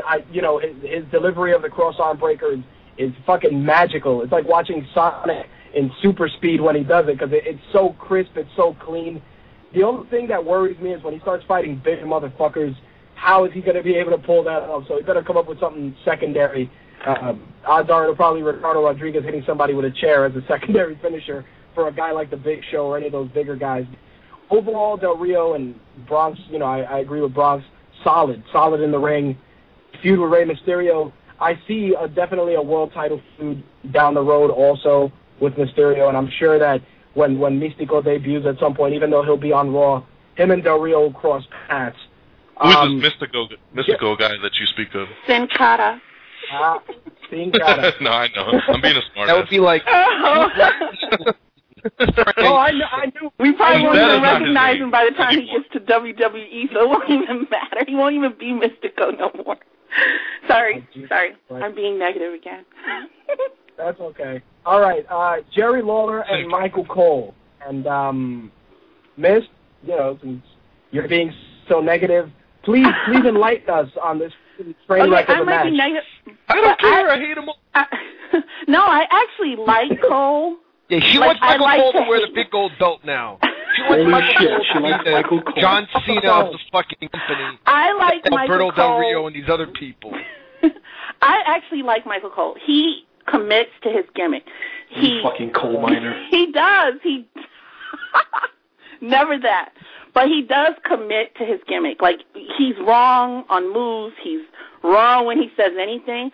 but he commits to it. Like you're always knowing when Miz comes out, he's going to jizz himself. You always know that he's going to, practically do a hand job from his commentator table. Like he commits to his actual gimmick. As far as I'm concerned, Lawler is kind of boring. They'll probably give him the win because he's the legend going into the match, but I really think it would be funnier to let Cole win it. I just do. I think it would set it up to be much more awkward at the commentator table. What? Well, get this woman off. You know what the funny thing is? Yeah, I was going to say, you like Michael Cole, and you like that he has so much conviction to the point where he almost got himself fired for calling Josh Matthews a homo. Yes. Yes. That you believe in your gimmick if you're willing to do that. Yeah, but you know what it is? A lot of people are saying that he's gotten gassed, and he believes his own hype. Yeah, you need a heel announcer, but you'll never be Bobby the Brain Heenan. And sometimes it just feels like Michael Cole tries too fucking hard. But he's a terrible announcer. That's the beauty of it. He's absolutely terrible. Oh, my God. I'd rather watch fat people fuck than listen to Michael Cole on commentary. Well, I'll put my webcam on. That. Red Dragon! I'll put my webcam on. Brutus Play's coming over for that's okay. For a section. Keep the webcam to yourself. There'll be some twisted steel and sex. Now, these are the same guys getting on me about, am I a wrestling fan? Do I watch it for the entertainment? That is entertaining. He keeps the audience. He keeps people booing. He keeps people shouting terrible things at him. I'll save my comments for my time, but I have a different... Uh-oh, here he goes. I'll wait my turn. Hold on. No, not yet. Bronx, go ahead. Okay, personally, this match could suck my dick. I mean, it's the worst fucking idea ever. I don't give a fuck about two announcers having a feud. I don't give a shit about these two people. Jerry Lawler's cool, but since the PG era has hit, he's just toned down. I mean, he's not talking about puppies anymore. He's not talking about sweater meat. I don't want to hear shit he has to say. He's just so toned down. And Michael Cole... Dude, if Michael Cole died during his fucking match, I would not give a flying fuck. I swear to God. This is the worst idea. They took two spots, from real talented people that they could have given 5-10 minutes to, and they put these fucking idiots in there to wrestle. I don't give a fuck about announcers wrestling. I do not want to see this shit. Burn in hell, Michael Cole. There you go. All right. Fatman, of course, you got to follow up. Hit us with your prediction. I'm gonna give two different sets. I'm gonna start with my prediction, which is Gary Lawler going over, and I'm gonna explain why Gary Lawler should go over here. The whole feud, almost for the most part, has been one-sided. It's been Michael Cole, Jack Swagger, the two fruitcakes that are his bodyguards. Every week in and week out, for the most part, with the exception of the week Stone Cold came back, it's been every week they've been getting the best of Lawler. They've taken him out. They put the ankle lock on him. They had Michael humping leg. All these different things. It's been the heels getting all this momentum, at least theoretically. The blow-off this feud at WrestleMania has to have the face go over. I mean, this is like basic booking 101. Now, of course, sometimes WWE likes to fuck around a little bit, and they might throw it in where they would have Michael Cole go over. But the fans, the marks, and I will say I use mark as a term of endearment, but the marks need to be able to have something to root for and feel satisfied. And the only way they're going to feel satisfied is Cole getting doused in beer, taking some stunners, Jack Swagger taking some stunners, Lawler giving a pile driver, everyone celebrating in the ring. That's the only way for this feud to come to a logical conclusion. Yes, That's sir. from the basic booking standpoint. Secondly, as far as Michael Cole goes, in my opinion, as a wrestling fan, I dislike Michael Cole the person, not Michael Cole the character, because of how this has gone. He's getting the wrong kind of heat. He's getting what I hate to say X-Pac heat, but that term that they like to use, where they don't hate you as the wrestling person because they want to see you beat. They hate you and they want to see you off of the television. He's getting the wrong kind of heat, and they've pushed him every week. How many things does he have to do? We get it. Michael Cole is bad. Bobby Heenan, Jesse Ventura, they didn't need to do this kind of stuff when they were heels. Bobby Heenan could turn on the chanting weasel, and he could do one and the crowd would go crazy. And he was putting asses in seats. You didn't need Michael Cole coming out and talking about Jerry Lawler's mother, all this other bullshit. You didn't need that. And he's Bobby Heenan, and he's never going to be Jesse Ventura. He's worse than Tony Schiavone, for God's sake. Nice reference, Tony Schiavone. I mean, I never thought it would say that. Tony, we're at a time, this is the greatest night of our business, Schiavone. I never thought I would find someone that was an announcement that was worse than Tony Schiavone. But Michael Cole has gotten us there. And he really does get the wrong kind of heat, and they've really done a poor job about the way they've presented him, and it seems like he might be taking a little vacation after this match, after some of the things that have come out, and he may have taken a vacation beforehand, but he's in such a high-profile thing. I have to agree with I apologize for not remembering his name, but who spoke for me, saying that they could have put two wrestlers in here and given them a build-up. Think about the amount of build-up to this thing. Months of it. How many wrestlers going into this WrestleMania have had a build-up like that? Sheamus and Daniel Bryan didn't have a build-up like that for months going into their thing. So I don't know.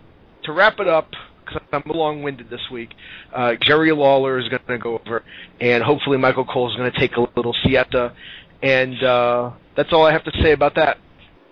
Bring back Jonathan Coachman. Woo! Yes. There you go. Please. The Fatman, your audio, it goes from super crystal clear to fucking Finding Nemo. I literally hear the rain outside coming down. Every time it rains here, it's like, I'm stuck in the fucking Amazon. Are you fucking calling me from Bin Laden's cave? Like, what the fuck, man? I am in Libya. I am in Libya hiding with President Gaddafi. So. All right, fair enough. Corey, what do you got? In a sad way, this has actually been probably the most well-built feud that WWE has done in probably months, and the fact that it involves two announcers is really pathetic. That they couldn't figure out a way to give two really talented other guys a chance to really put on a good match at WrestleMania with this type of build. But either way, I mean, the story behind it's been pretty good.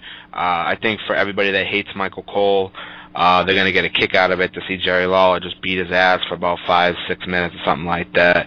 So it'll be entertaining, and it's always nice to when you can throw Stone Cold in there, and he's going to be giving a couple stunners left and right to Jack Swagger and Michael Cole, and we're going to get a beer bath somewhere. So that'll be cool. But I wouldn't be shocked if the Divas get involved somehow, since Michael Cole's been messing with them lately, and they come down either after the match and beat up on him with Stone Cold and King or something like that, or if JR gets involved.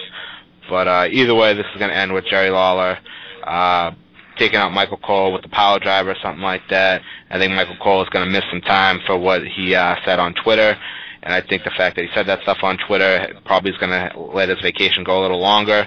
Wouldn't be surprised if they do let him go for what he said, but time will tell with that. But it's going to be fun just to see Jerry Lawler beat the hell out of Michael Cole and give something a little entertainment back for all the fans. There you go.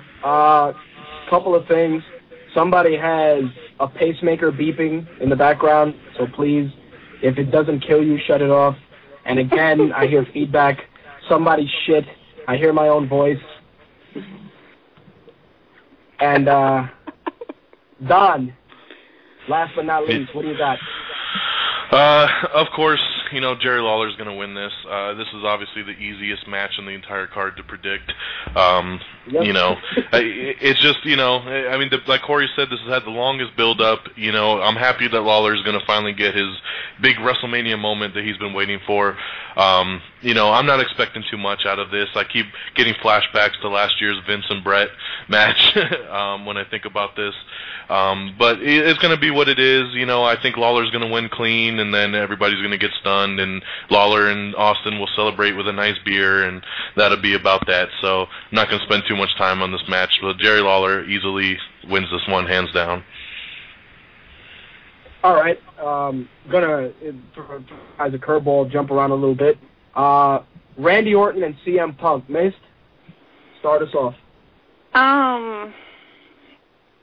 See, I want to say Orton just because of his history at WrestleManias. However, with Punk's promoing skills, even though I'm not a fan at all, he's like a completely different person than he used to be in terms of his wrestling skill.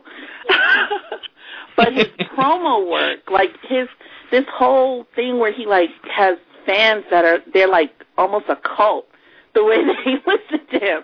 So that is really strong. So like it's a hard call. I'm gonna go against the grain and say Punk is going to take this one, just because they spent a lot of time turning him into like this bullying cult leader that just, he's sort of delusional, even the way he calls everyone else a bully and then he's always picking on them, but he's saying he's the good guy.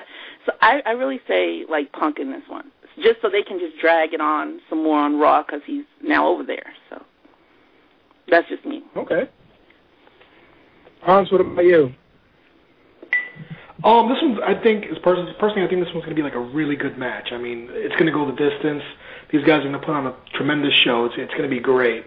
I think it'd be best if Punk wins, because I like when the heel has the advantage and they can just continue the feud. When the good guy wins, it kind of wraps it up. But I think Orton's going to take it. He's going to, he's going to wrap it up towards the end after a few bits of interference, and he's just going to kick Punk's head all over the ring, but that's going to be the final thing. It's going to be Orton taking the win, though I would like to see Punk win, honestly, but it's going to be a real good match either way. All right. Fair enough. Fatman, what about you? Fatman's rebooting his computer. He'll be right back. Gonna try to clear that one up. Yeah. All right. Well, you know what? Corey, what do you got? I think on this WrestleMania, there's a chance for them to make, a bunch of new stars, and sadly, most of them are heels, so I don't really know how good they're gonna actually make the attempt on that. But I think this is a great opportunity to evaluate, CM Punk and make him a bigger star than he is. I had some high hopes going into this feud here that I thought CM Punk could bring something out of Randy Orton that we haven't really seen since he turned face, back in the summer. Back then he was really white hot. He was getting big pops. People were behind him. They wanted to see him do real good. But since then he's just become stale, boring, and people have lost a ton of interest in him. And I think that happened once he captured the WWE title back at Night of Champions. I felt that, all the magic behind him and all the anticipation to see him do good was all lost right there. But I'm hoping that these two can go out there and have a good match, and CM Punk can make Randy Orton look like $1 million. But I think that they're gonna go with Randy Orton on this one because he's just the biggest star right now. But I hope that I'm wrong and that they give CM Punk a win here on this feud and really give him a chance to shine, because when he's on, he's definitely their top heel. I mean, he can wrestle very good. He's amazing on the mic. So I just wish that they give him the chance to really show what he can do. But cool finish I'd like to see if Orton wins is CM Punk going for the GTS and Randy Orton reversing it into the RKO if that's the way they're going to go. But I think Randy Orton's going to pull this one out. But I hope that we still at least get a good match between the two. All right. Don, what about you? Yeah, agree, of course, once again. I think Orton's going to go over, as does Fatman, just kind of shooting out his prediction since we talked about this the other night. And it's like Corey said, it's one of those predictions where we kind of hope we're wrong. The three of us, I believe, all want CM Punk to win this one, but unfortunately, from just looking at it storyline-wise, it's Orton's time. He's just, he's on too much of a roll. He just took out the entire Nexus on his own. It's the next logical step for him to come into this and beat Punk. As much as I hate to see it, that just seems to be too clear of what's going to go down, and that's unfortunate for Punk because he's on a roll right now. But I think he's just the last piece of that Nexus puzzle that I think Randy Orton needs to put down, according to their storyline there. So, yeah, we hear you, man. So then, I'm on. Yeah, shut up. Yeah. How do I sound? I'm trying to. How do I sound? You're okay. You don't sound like you're blowing Ariel under the sea. So yeah, we're good. I'm all right. That chick over there under the sea. There you go. All right. Don, I didn't mean to cut you off, but you got Punk on this, right? Cut him off. Yeah. No. But in the end result, like I said, Orton, Orton's going to win this one just based on how the storyline's been going.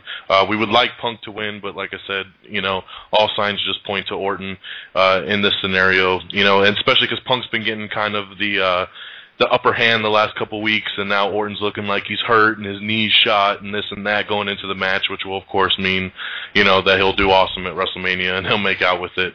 So we want Punk to win, but prediction-wise, we got to go with the more obvious choice, and that would definitely be Randy Orton at this point. Well, but before I get Fatman's take on it, the overall build to this match has been solid. CM Punk wins. CM Punk wins the upper hand in this match for bashing Randy Orton's knee with a dog wrench. That was fantastic for a couple of reasons. It just showed a bit of real world, just old school wrestling right there. Where the guy's coming out and he's looking for you, and you do something that actually shows that you're the guy. The face can be injured. That's one thing I liked. Randy Orton's been doing a good job of playing the wounded animal. And I think that the finish is probably going to be Randy Orton attempting to finish CM Punk. He's going to fake that he's hurt. Punk is going to go in for the kill, and he's going to get caught.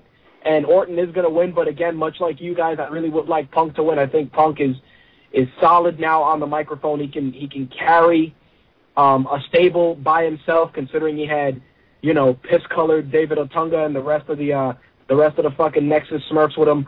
He carried them well, and he can carry any group. So I think, Punk should get the opportunity, but Orton is always gold at WrestleMania, and they're not going to break that trend now. Fatman, what about you? Yeah, as Don said, I think it feels from the storyline perspective that, once again, basic booking, CM Punk has been put on his own now. He's gotten kind of the last laugh by attacking Randy and going after the third or fourth woman to play his wife for continuity purposes there.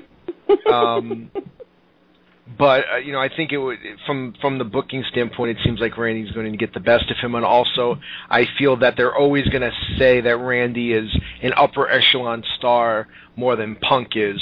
Whether or not that's true, and we can debate the merits of that back and forth one way or another, but in the mind of the company, like with Cena, for example, Randy is a main event guy, and he can pretty much do whatever he wants, but this would be a great opportunity for a coming out party for someone like CM Punk to really get the Duke and really push him into being a true main event star. Even though he's held the big belt before, he really needs that kind of momentum to make him that true main event performer in WWE. And this could have been his coming out party, but I think all signs point to Randall getting the victory. And how do I sound, by the way? Now you sound A-OK, crystal clear. Mellifluous, as we say. All right. 8-man tag match. Myst, take it away. Yes. Oh, jeez. Oh, does you say anything bad about Santino? I'm coming through. I have two. Does anyone even care? I have 2 bathroom breaks. This is one of them. Okay. There is absolutely no one in here that has, they built Wade Barrett up, and then they stuck him to SmackDown, and nothing has happened. Ezekiel Jackson, I actually like. Nothing has happened. He's the Intercontinental Champion. Huh?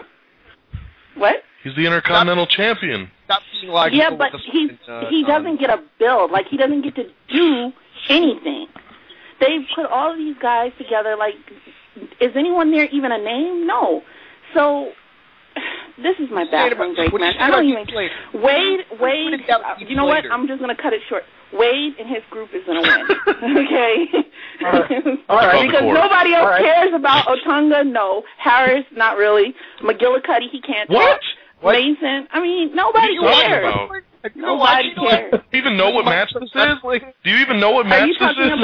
Are you talking about the core versus Nexus? The 8-man tag match. Yeah, you got Michael. You dropped Will Ferrell Jr. in Texas there. names. We're talking about the we're core. talking about Cooks Beware and Butch Reed. What do you think we're talking? There's only one 8-man tag on the card. And I'm saying the core is going to win. I know what you're talking about, David Otunga and and Michael McGillicuddy and they ain't in this match.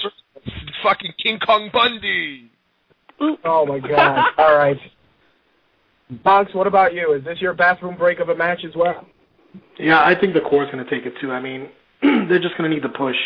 You know, they're the up and comers, so it only makes sense. There's no other way around it. That's who's going to take it for this one, plain and simple.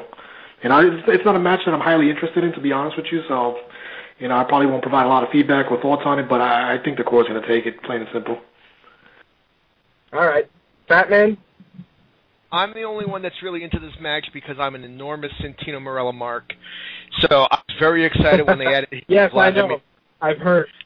Yeah, I was the only one that was. Me and Santino's mom were the only ones that were really excited when they added them to this. I think the core will win, and they've kind of given themselves an easy out here to have Santino or Vladimir take the pin from Wade or Justin Gabriel or Zeke. We won't acknowledge that other member of the core who works fast food. But I think they've given themselves easy out so you can continue this with Big Show and Kane. I don't see one of them pinning the Big Show or Kane. I see Wade or whoever end up pinning Santino or Vladimir. So it'll be somewhat entertaining, and you'll get a Cobra, and you'll get different things. You know, you'll get some nice little moments here. It's nothing great. It's not Savage and Steamboat or Bret Hart and Shawn, but it's a nice little 8-man. You know, everybody gets a nice payday, and you know, I feel almost bad for Kane. I know he's coming to the end of his career, but I'm a big Kane fan. He went from being the world champion to now being thrown into this clusterfuck of a 8-man tag with, you know, has-beens and never-wases and wannabes and young stars. And I would agree with Myst to a degree that I would like to see them have had an Intercontinental title match on the card. Mr. Shot. But because he's in a group with Michael McGillicuddy and Husky Harris and Richie Steamboat and Seth Rollins and Eddie Edwards. That shows you how much I care, right? Fucking Necro Butcher and anyone else. This fucking group you wanna put in there, honey. Anyway, call it that. You know what? Just call it the FCW match. There we go. Special Delivery Jones might make an appearance in peace. You get 5 points for Necro Butcher in there. Thank you. Resurrect Bam Bam. Thank you. Yeah, well, let's come up with some people who are no longer with us who may make run-ins in this match. Bam Bam Bigelow. Zombie Chris Benoit. Zombie Chris Benoit, yes. Zombie. No. Zombie Chris Benoit, he's going to come in. We could have a casket match between Eddie Guerrero and Chris Benoit. Anyway. Yeah, I think that four is going to go over here, and I'm going to think Santino or Vladimir will take the pin. That's it. I agree as well. Corey, are you in the same boat? You think Santino or Kozlov are going to end up taking a pin on that? Yeah, most likely. I mean, I'm not really too thrilled about this match. It's okay. You know, I don't have a problem with Santino. I like Santino, but Kozlov just pretty much bores me. And I'm still holding out hope that before the match, the core takes out Vladimir Kozlov, and the Big Show reveals their mystery partner to be Diesel instead. So I'm hoping out for that. But, you know, yeah, this match will be, you know, whatever. It's just another 8-man tag. Just a way to get guys on a WrestleMania and get them a payday.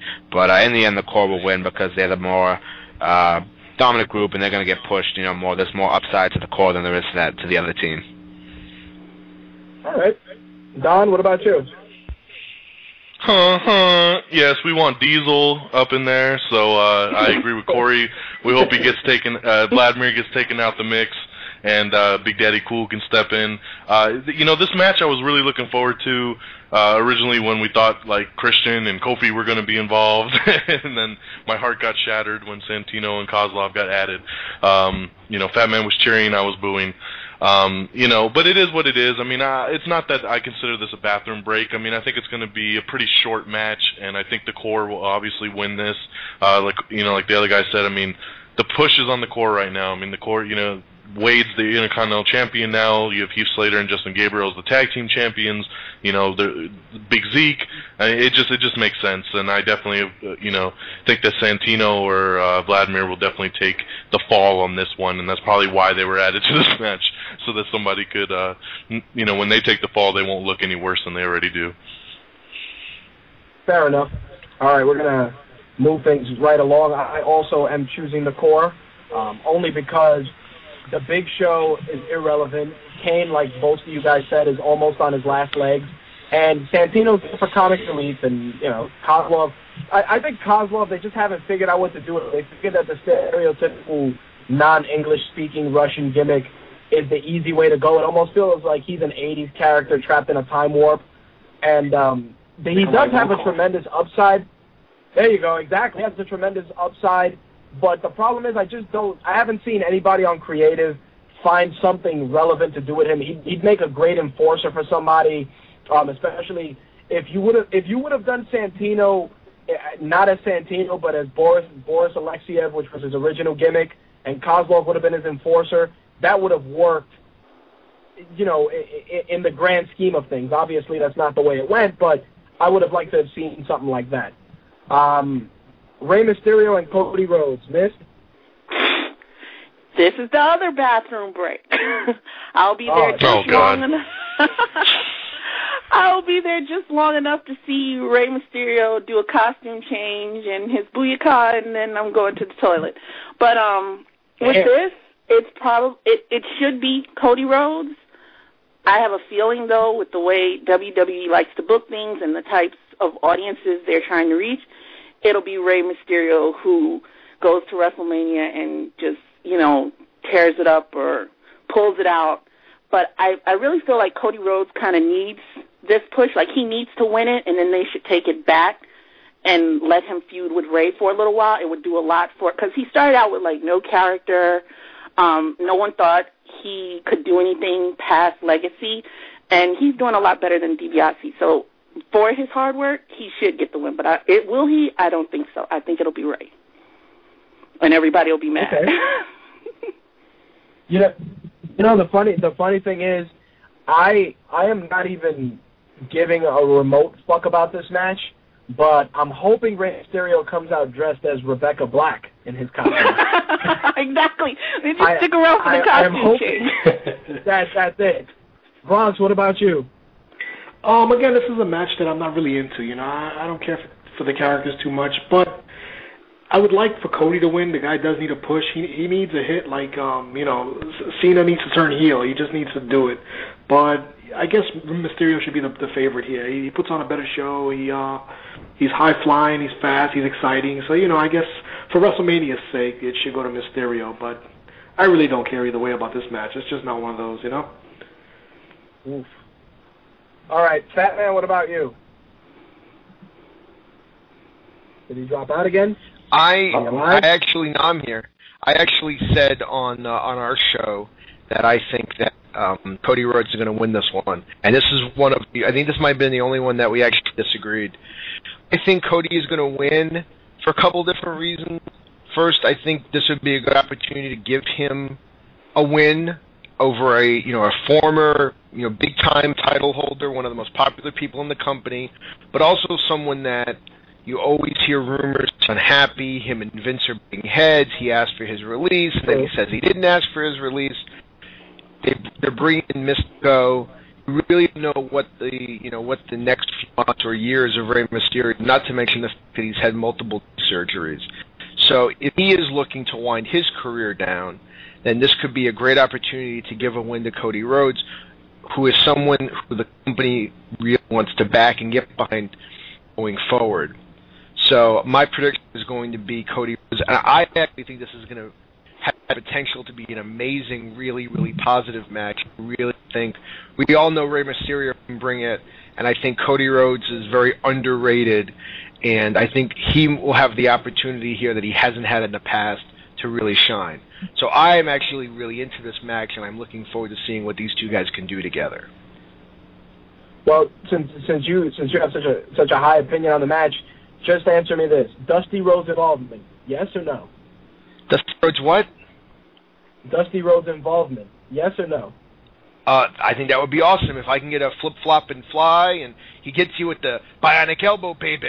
We're going to the pay window. If the big gorilla comes out in the costume, baby, and the polka dots.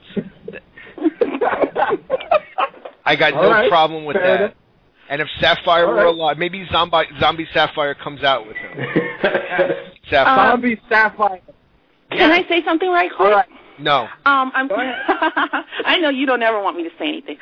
Now, had Sin Cara come over to SmackDown, I would have probably been on the side with Fatman and said that it would be Rhodes. But since they're booking him to, like, show up supposedly, because everything changes, on Raw, there's really no reason now for Ray not to win. So that's why I'm saying I think it'll be Ray now. Had it been that Mystico, because I'm never going to get used to his new name, came to SmackDown, I would have figured that Ray would lose to set it up for him to then have problems with Mystico and then send him, on his merry way or whatever. But because they're now going to have him, like, what is that feedback? Somebody's feedback is killing me right now. I lost my train of thought. Thank you. Anyway, that's why I think it'll be Ray Mystico feuding with Ray. Yeah, if it had worked out like that, where they were going to bring Mystico over to SmackDown, then I would have said, okay, well, no, they're going to try and bring Ray down, so then there'll be a reason for him to then feud with Mystico. But now there's no reason for him to not win with Mystico going to Raw, because now he'll be over there to be Raw's high flyer. That's just what I think. And Cody's just uninteresting. Because he's not working with Jimmy. Jesus. All right. Corey, what about you?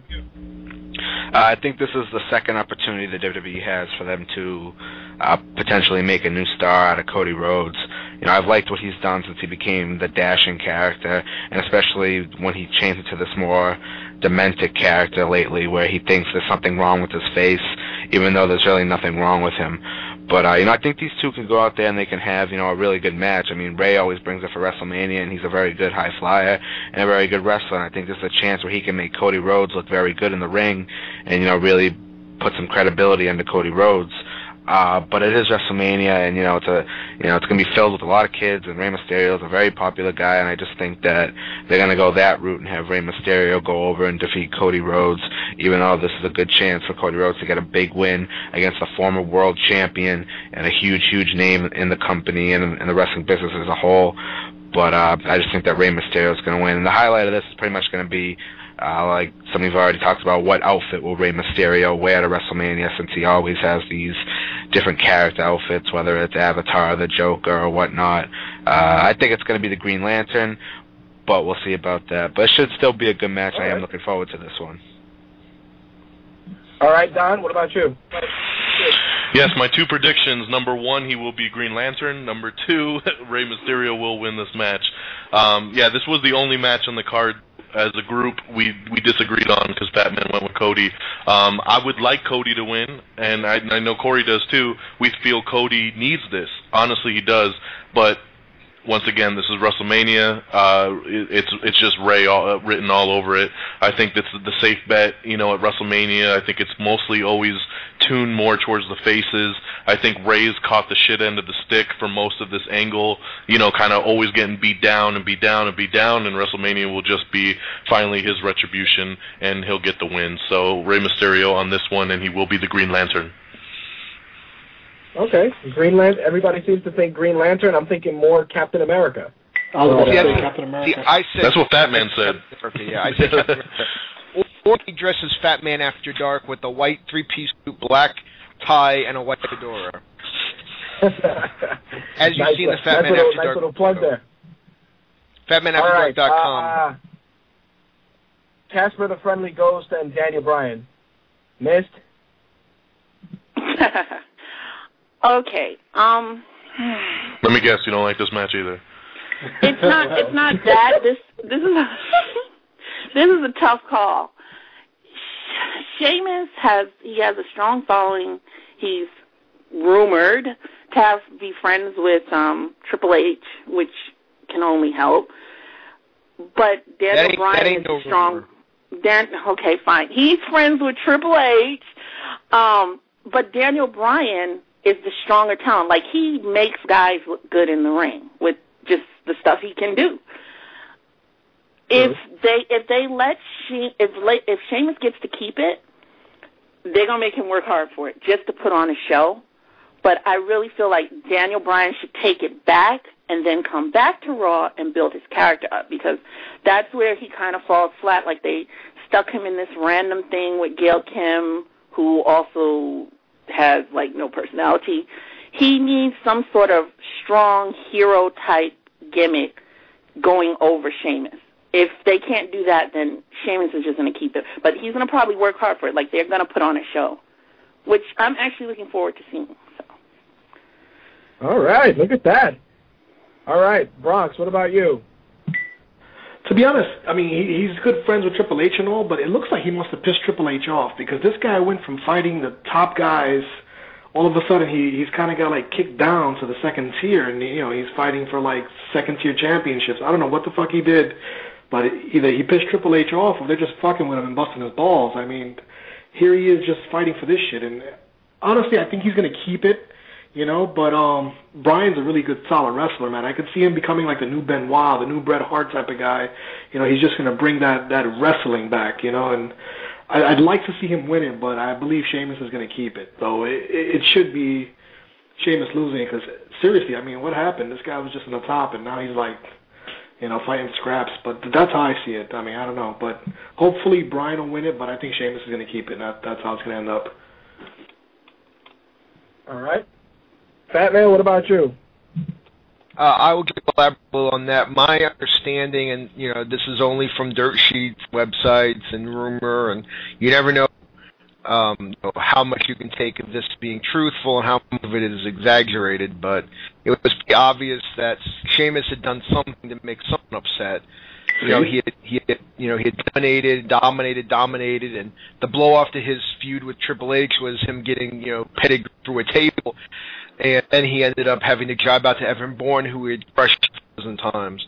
Exactly. And the rumor was that he had pissed off Kevin Dunn. Kevin Dunn, for those of you who don't know, has been with the company for a very long time. He started there when he was a young kid as kind of an associate producer. He is now the executive producer of Raw. He is one of the biggest people in the company. He's up there with Johnny Ace and Stephanie and Hunter and Vince as far as like the really top upper echelon people. So he's a big name, and the story was that Sheamus did something to piss him off, and he kind of punished after he won King of the Ring with that outfit. I actually liked the outfit, but then they decided that he kind of paid his dues, and they gave him the U.S. title and this opportunity with Daniel Bryan. I think Sheamus is going to go over. I don't think they're going to put the title on him for 2 weeks and have him drop it back. I also think that the story was that this is going to open up the card, and I think this could be the match that has the potential of really stealing the show. I think Sheamus and his style are excellent. You know, Bryan Danielson's history in wrestling goes without saying. If they allow him to open it up, you know, there's really no telling what he could accomplish. These are two young guys who could really make their mark in the business and in WWE by putting on a really, really good show. So my prediction is Sheamus will retain the U.S. title, and I think there's a lot of potential here to be the match of the night or the surprise match of the night. All right, fair enough. Corey, what about you? I'm really looking forward to this match. You know, these are two guys who can go out there. I think they have some good chemistry together. And I think they can put on a really good match. You know, Daniel Bryan's a guy when his music hits and he first comes out, you know, he really doesn't get that much of reaction because, you know, I don't think people really, you know, appreciate what he can do. But then once he steps through those ropes and he gets going and he starts doing these moves, you know, he gets the crowd hot and he gets them behind him, which is why I think this is going to be the match that opens the show and is going to be able to keep the crowd interested and really hot and get them pumped up for the rest of the show. For, you know, Sheamus, he was one of the top guys, you know, not that long ago. Personally, I just think he fell victim to really having nothing much left to do once you know, his feuds kind of stopped. He really kind of fell, you know, into nowhere with no real feud to go after that. You know, once the Miz and Randy Orton got together, there was really nothing else for him to do because Cena was with Nexus. So I think he just fell victim to just not having nothing to do, and I think that they felt they should just break him down just to build him back up, and I think this is the process they're in now of building him back up, which is why I think he will retain the title in a very good match with Daniel Bryan that I'm much looking forward to. All right. Fair enough. Don? Yeah, I'm so looking forward to this match. I 100% agree with my buds here. I think Sheamus will retain. There's no way in hell he's going to walk away with a 3-week title reign. Sheamus paid his dues. He got put through a table and crushed by Triple H. He lost many, many matches. He had the curse of the King of the Ring, and that is now done. He is on a roll now. He won the title. He beat Kofi when they did the champion versus champion match on SmackDown. I mean, he's looking really hot right now. And, of course, Daniel Bryan, enough can't be said about this guy. Just an amazing worker. This is the most obvious match to start the show to get the crowd really hyped. I really hope they give these guys plenty of time. I don't want a rush match. I want at least 15 minutes between these two to really just go out there and do their thing. And I think this is probably the main match on the whole card that has gotten the least exposure. They never talk about this match. Even when they run through the card, they don't even advertise this match. And I think it's really sad because I think, when it's all said and done, this is going to be the match a lot of people talk about. So, but definitely Sheamus will retain in the end result here. Yeah, they definitely don't appreciate real wrestling. It's going to be an underdog match for sure, but I believe it's going to have a lot of potential as well. There you go. You know what it is? I agree that it's going to be a very physical match. I think there's going to be more of a stiffer style, more of a catch style with Daniel Bryan in there, and there's going to be a lot of spots where you're going to wince a lot, given that Sheamus's offense is the power offense against Bryan's technical offense. I really would like Bryan to win it. I mean, stranger things have happened in terms of booking where he could still be getting punished and given the short reign, and they could hot shot it back to Bryan, and for the feel good moment, and then have him feud with Sheamus a little bit.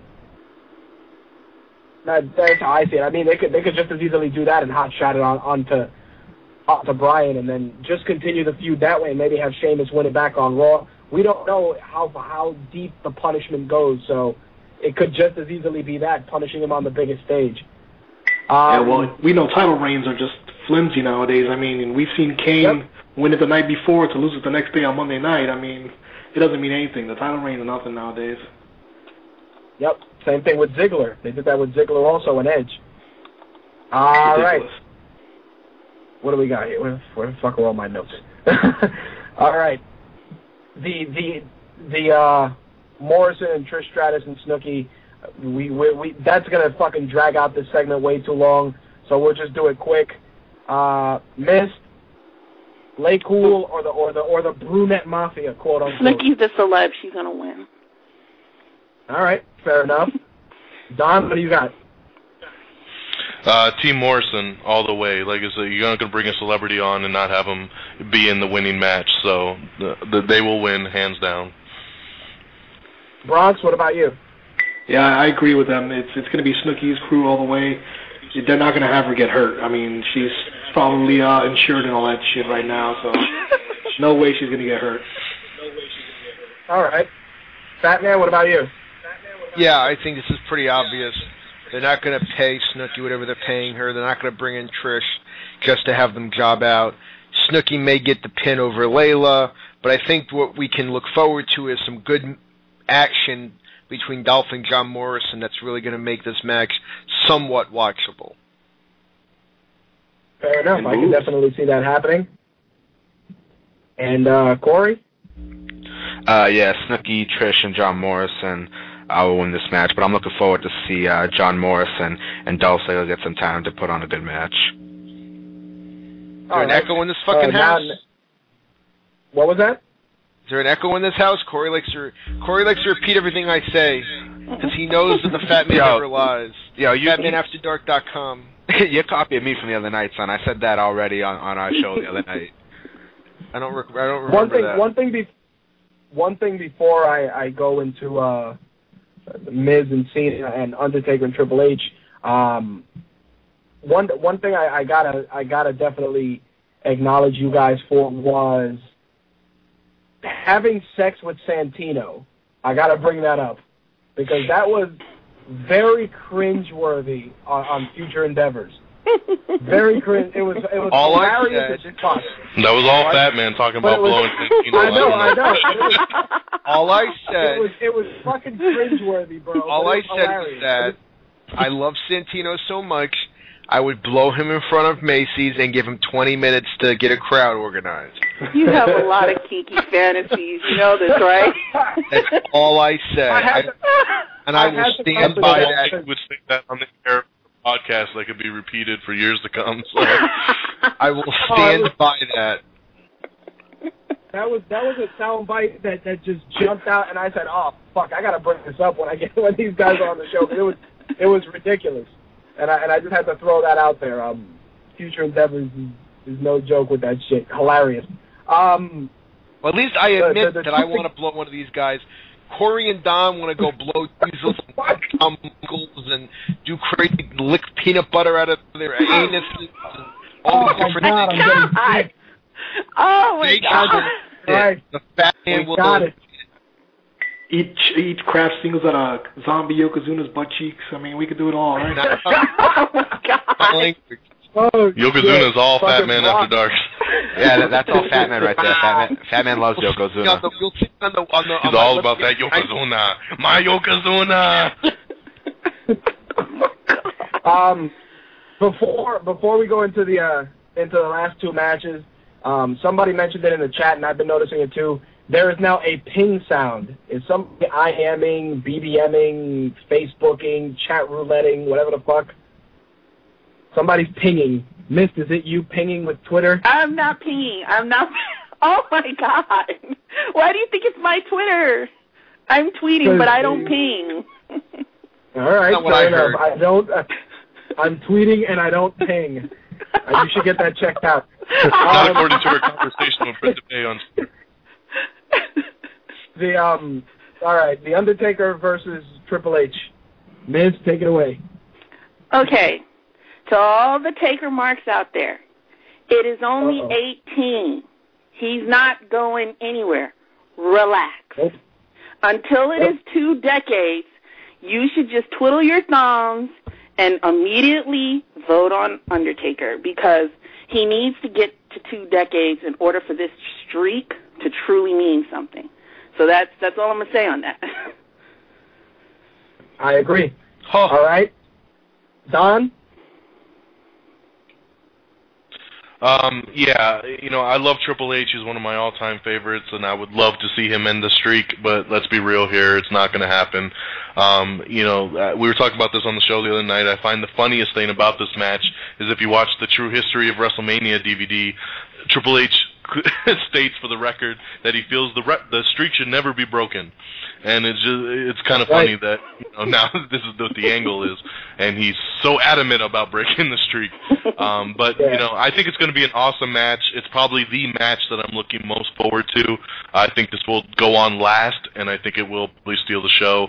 I think these two will go out and really just bring it, and I think we're going to see a shit ton of false finishes like Shawn Michaels and Undertaker from the last couple of years, and you're going to be on the edge of your seat, but obviously in the end, it will, of course, be 19-0. There you go. Can't argue that. I agree 100%. Bronx, what about you? I know you have a little disdain for The Undertaker, but... Yeah, I mean, this was our guy when we were kids. This guy came out and that's right. We shit our pants. We just wanted to blow the guy like this guy wants to do to Santino, and it was crazy. And Undertaker was the man. You put him in the ring with anybody, he's gonna kick some ass. But now he's like this old dude, just still trying to be cool, just still trying to hang on to his career.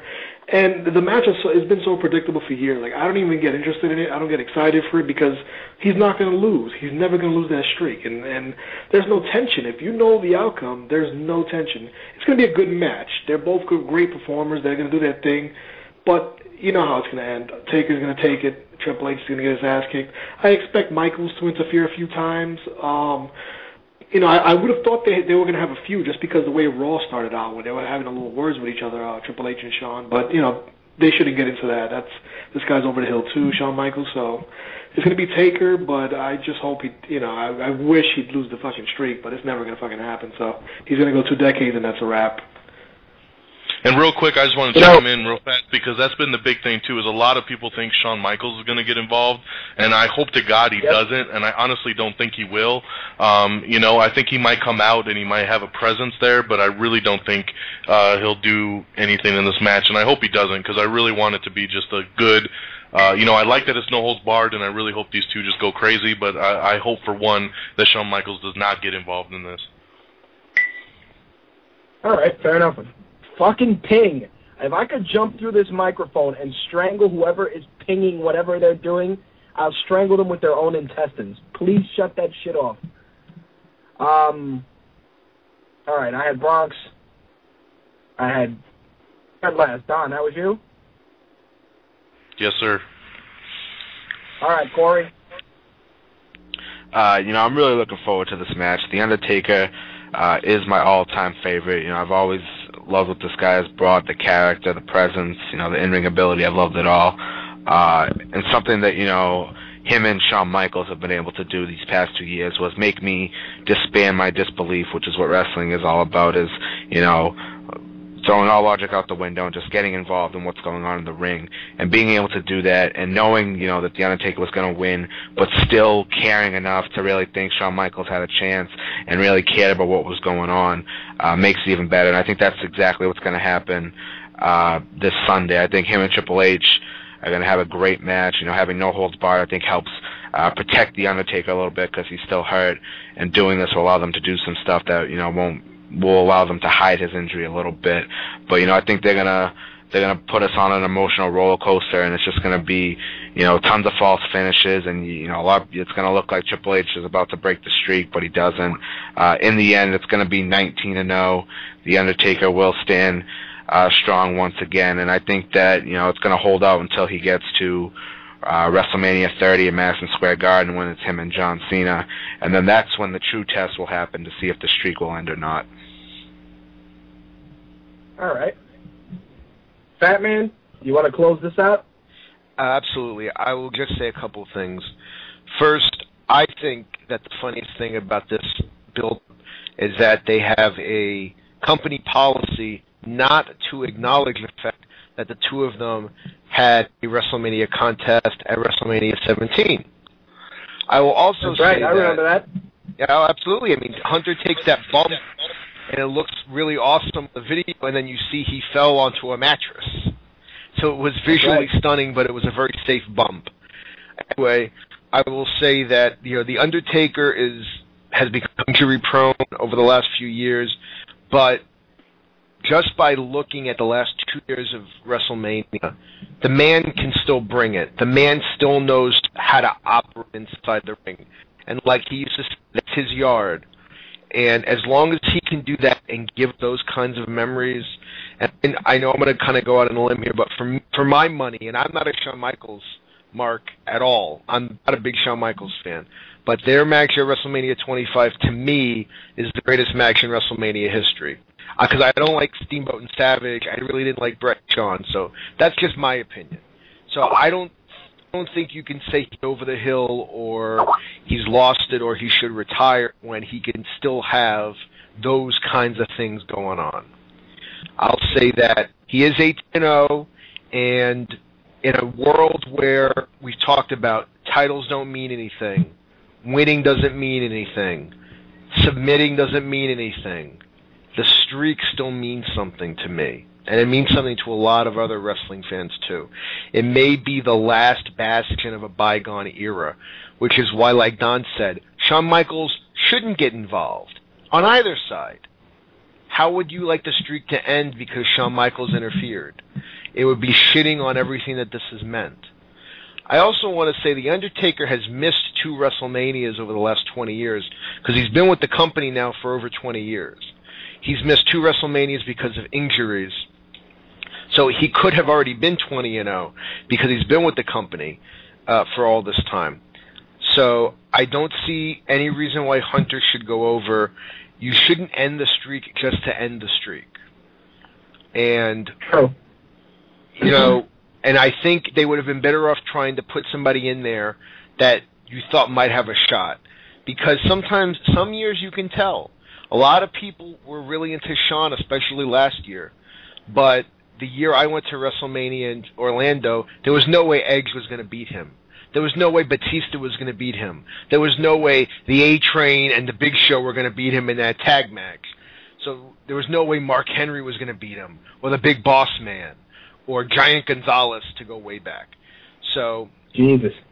In my opinion, The Undertaker's going to win and go 19-0, and I think we'll finally get what the company always seems to plan for and never follows through with, which is the John Cena Undertaker WrestleMania thing that has to come at some point. It may be in Miami next year. We may get to 20-0, or we may get to 19-1. I also want to say 18-1. Go New York Giants. That Super Bowl, they beat the Patriots. David Tyree, Eli Manning. I made a lot of money in that Super Bowl, so 18-1 has a special memory in my head. You know, I definitely, they could call it 1,000 different ways. Oh yeah, Triple H looks awesome going into the match. He is not fucking winning. The way I've always said it, I've said it in past episodes. The Undertaker is going 20-0, and he's going to retire undefeated and go in the Hall of Fame in that same year. That's going to be it. Just because it's the only long-term angle that WWE actually has had the balls to stick to, and they're not going to end it with some ass-backwards 19-1, 18-1. They're going to let the guy go 20-0. I believe that given his longevity, the sacrifices he's made for the business, he's owed that much and that legacy.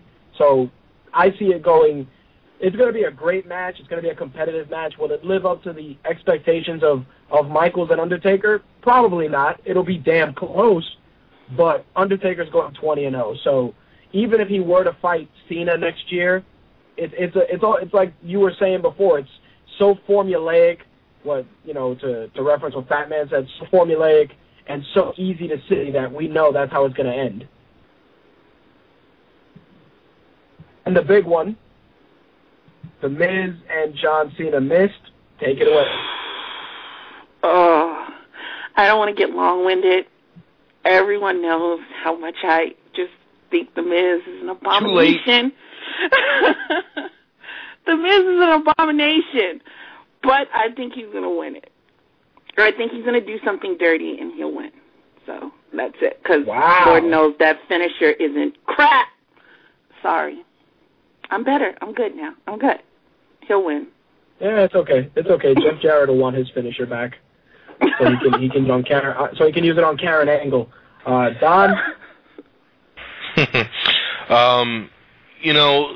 was one that if you would have asked me 2 weeks ago, I would have said John Cena was going to be your new champion. But based on the events that went down Monday night with The Rock, of course, getting the attitude adjustment, I think The Rock will end up coming out, and I think he will end up costing Cena this opportunity. My official prediction is that The Miz will retain, I think definitely due to The Rock, and that will hopefully set up for something down the road between Cena and Rock at some point. But this is taking quite the turn. I mean, when Miz won the title, I know I didn't think he'd make it past the Royal Rumble. I knew Corey didn't think he'd make it past the Elimination Chamber. I think Fatman was the only one that thought he'd actually make it to Mania, but we all assumed he'd lose it by Mania, no doubt, and especially when Cena became the number one contender, it was just pretty much, written in the stars at that point that, you were going to have a new champion because, WrestleMania is Cena's time, and it still could very well turn out to be that because, Cena could end up winning and then The Rock could just end up jumping him, during the celebration. But I truly believe after what went down on Monday, I think that Miz will retain and he'll walk out still the WWE champion. All right. Ron, what about you? Well, I'm probably against the general consensus, but I actually like The Miz. I think he's fun, he's entertaining, he's everything a bad guy should be. He's an idiot, and everybody likes to boo him. You really want to punch this guy in the face, especially with his lackey Riley there. You just want to knock these guys out. He's a good performer, he's good entertainment.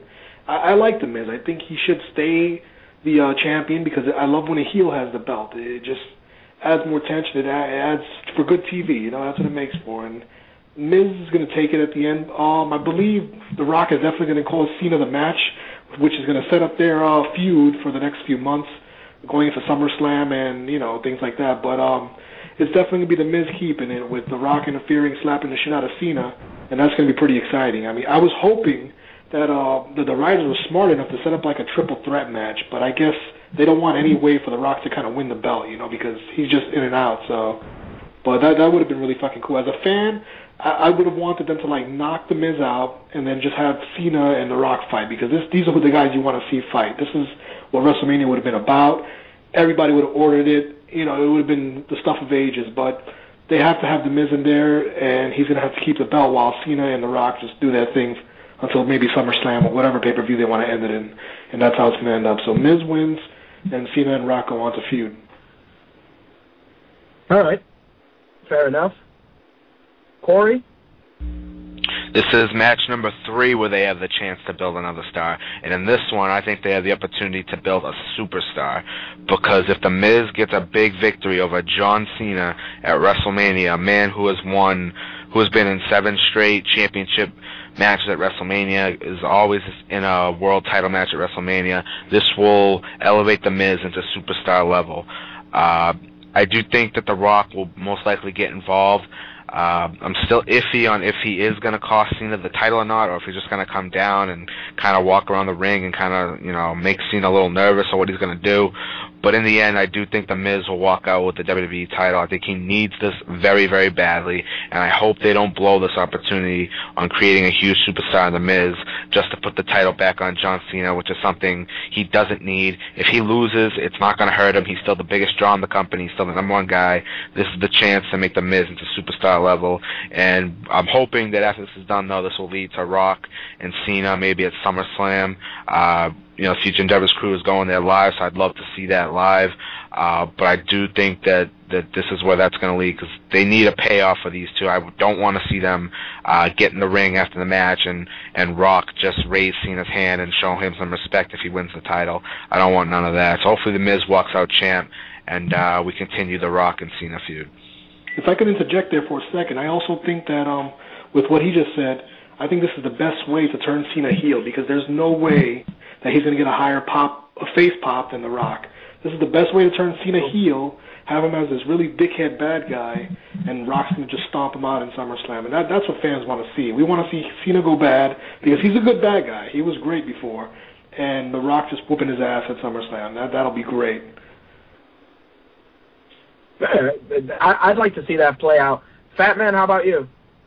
Absolutely. I'll say one thing for Bronx there. I don't think you're in the minority really liking The Miz. I think Don and Corey and I, we are all big fans of The Miz, and we've been big fans of The Miz throughout his title reign. And I think it is interesting how our female contingent on the show doesn't like The Miz, who is getting the right kind of heat and being a really great heel and being the douchebag that he was when he was on MTV, and really getting people to dislike him and looking forward to seeing him get his comeuppance and him putting asses in seats as a bad guy, as opposed to Michael Cole, who is not putting asses in seats and who's been basically jammed down our throats. Can I address this? Can I address this? No, no, I'm going to address this because I'm going to say why. No. Miz went from mediocre wrestler to average wrestler, okay? I'm going to say it. I know. You hate this guy, you hate that guy, and you want us to complain about everything on this card. Are you ordering the show or not? This is awesome. Or not?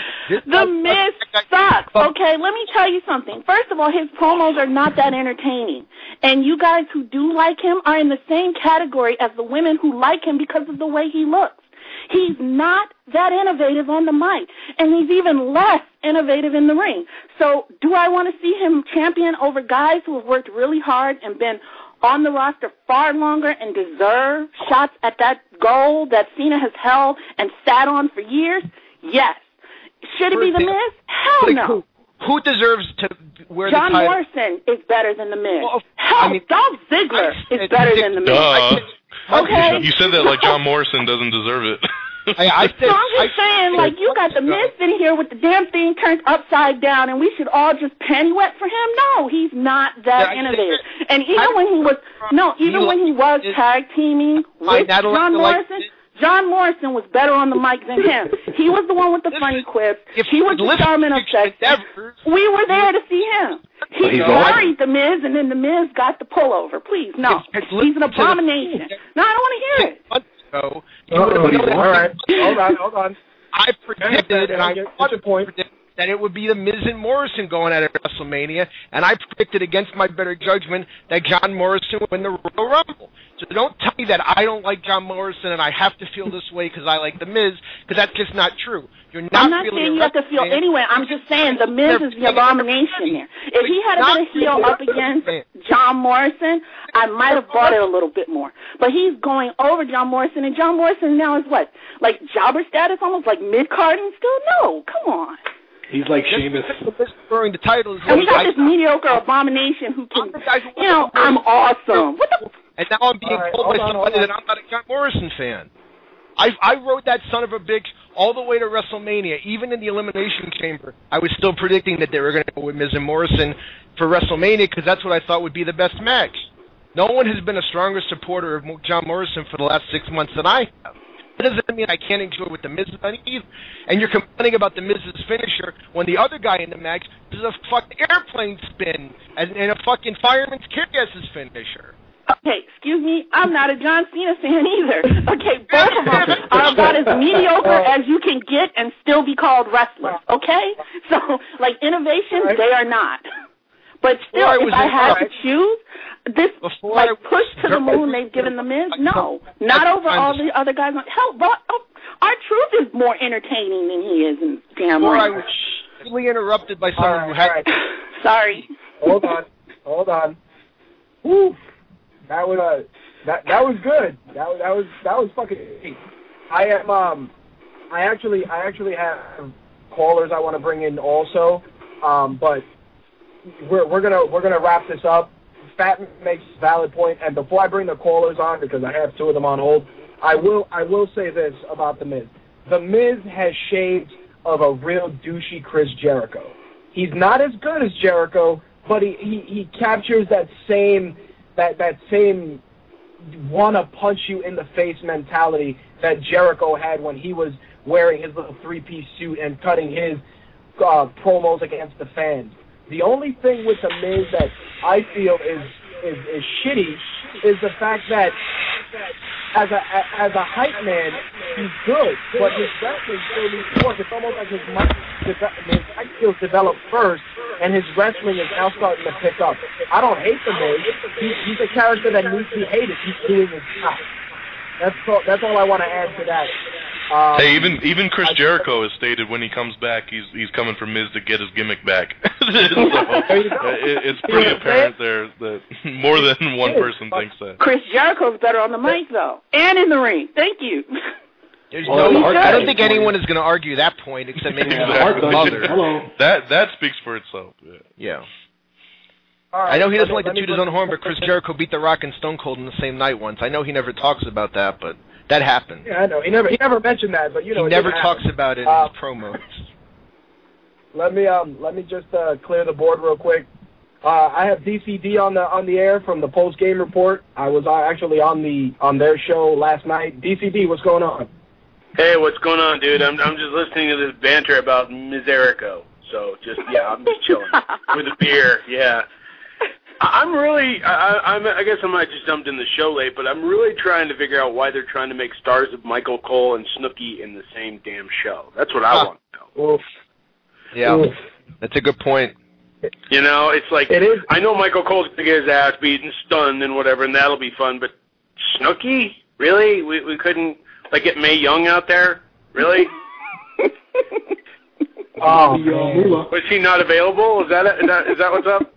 The problem is Mae Young doesn't like the word PG. She likes to call them sluts and bitches and get into it with them. Oh, yeah, that definitely doesn't draw ratings compared to They haven't let her out since she called people bitches on that. Exactly. Not since that old school Raw. They locked her in the back with the fucking defense. And then she gave birth to a hand after it was over. That was nice. Right. And then she showed her tits like at the Rumble in 2000. Oh right. God, that was gross. Oh God, I was eating like hot Cheetos, and now I just threw them up. I got a big mess of orange in my lap. Thanks a lot. Thank God you were eating Rice Krispies with some strawberries on top. Oh. Yeah, I know, right? If you didn't throw up with all that blowing that went on of different wrestlers from all of you guys, you'll be fine. But my show was weird. Okay, great. It's funny that DCD brings it up, and he kind of ties it together. I think that the making of stars, there's always going to be a celebrity presence. We've all established this at WrestleMania. They're just taking advantage of what's hot at this moment. I mean, 6 months ago, and most of you guys know this, everybody said Justin Bieber was performing at WrestleMania. So, it was WWE taking advantage of what's hot. And I'm surprised Lady Gaga wasn't at fucking WrestleMania. Well, she's another woman with a penis, so maybe no new kids on the block. No new kids on the block. Resurrection. Come on, we could have pummeled them with steel chairs. That would have made money. They could have had Michael Jackson versus the Core. We already got Donnie Wahlberg at WrestleMania 11, so I don't see why they wouldn't get that. Bring Mr. T when you need him. Ooh, baby. Anything else you want to add, DCD? Well, I'll tell you this. I'm really disappointed there's not a Money in the Bank match this year. Yes. I think obviously getting somebody like Christian or Kofi or, Daniel Bryan or even like Evan Bourne, he's not even going to be, getting any action at WrestleMania. But Snooki is, so it's a win, obviously, so whatever. No, although I'll be getting action in the pre-WrestleMania Battle Royals. We'll be going down. Yeah, that'll be fun. You never know, that might be the dark match this year. The one they don't. The Money in the Bank matches on the have been DVD. the best matches. Yeah, I know Money in the Bank has its own pay-per-view, but still, we should have saved a match for WrestleMania. We talked about this on Future Endeavors. The Money in the Bank pay-per-view, they really plug in like main event type guys. They could have put a lot of these mid-card guys and really had a chance to elevate John Morrison or possibly Dolph Ziggler or someone like that. I had already predicted, but when I thought there was going to be one, that John Morrison was going to win the Money in the Bank and then go on sometime to cash it in. And unfortunately, they decided to not go in that direction. So, no, I think the Money in the Bank, could have been on this card as well as having their own pay-per-view. They don't have to be mutually exclusive. Yeah. Yeah. That kind of things. But what are you going to do, We're just wrestling fans. What do we know? DCD. I mean, I am looking forward to it. I am looking forward to WrestleMania. It'll be fun to watch and everything, and obviously a lot will go down on the show. And like you said, The Rock will probably screw over Cena, and that'll be like going over huge. But I don't know. I mean, like I said, there's some things that feel kind of left out, True. But before you go, DCD, I definitely wanted you to get a plug out for your show. So hit us with that real quick. Oh, yeah, you can check out the post-game report over at talkingaboutgames.com. And if you like video games, I also work over at planetxbox360.com. I just reviewed Shift 2 Unleashed and NASCAR The Game 2011 and, of course, WWE All-Stars, because it's actually pretty awesome. All right, cool. Thanks for the call, DCD. Definitely stick around, bro. I appreciate you calling in. I'll keep listening. I'll just keep chuckling if they mention Mae Young again. Be like, oh, God, did you have to mention her tits? Thanks a lot. Thanks. Nice. See you guys. Thanks, DCD. Later, bro. You get those sluts off my TV. You tell those butches I want a no DQ match. Jesus. I have someone on the air that actually is calling because I'm sure they have a bone to pick with my buddy Myst. But, no. Really? Again? There's only 160 million people that could possibly be right now. That's because they're all your fans. I saw the Twitter timeline. Yeah. I know it's coming.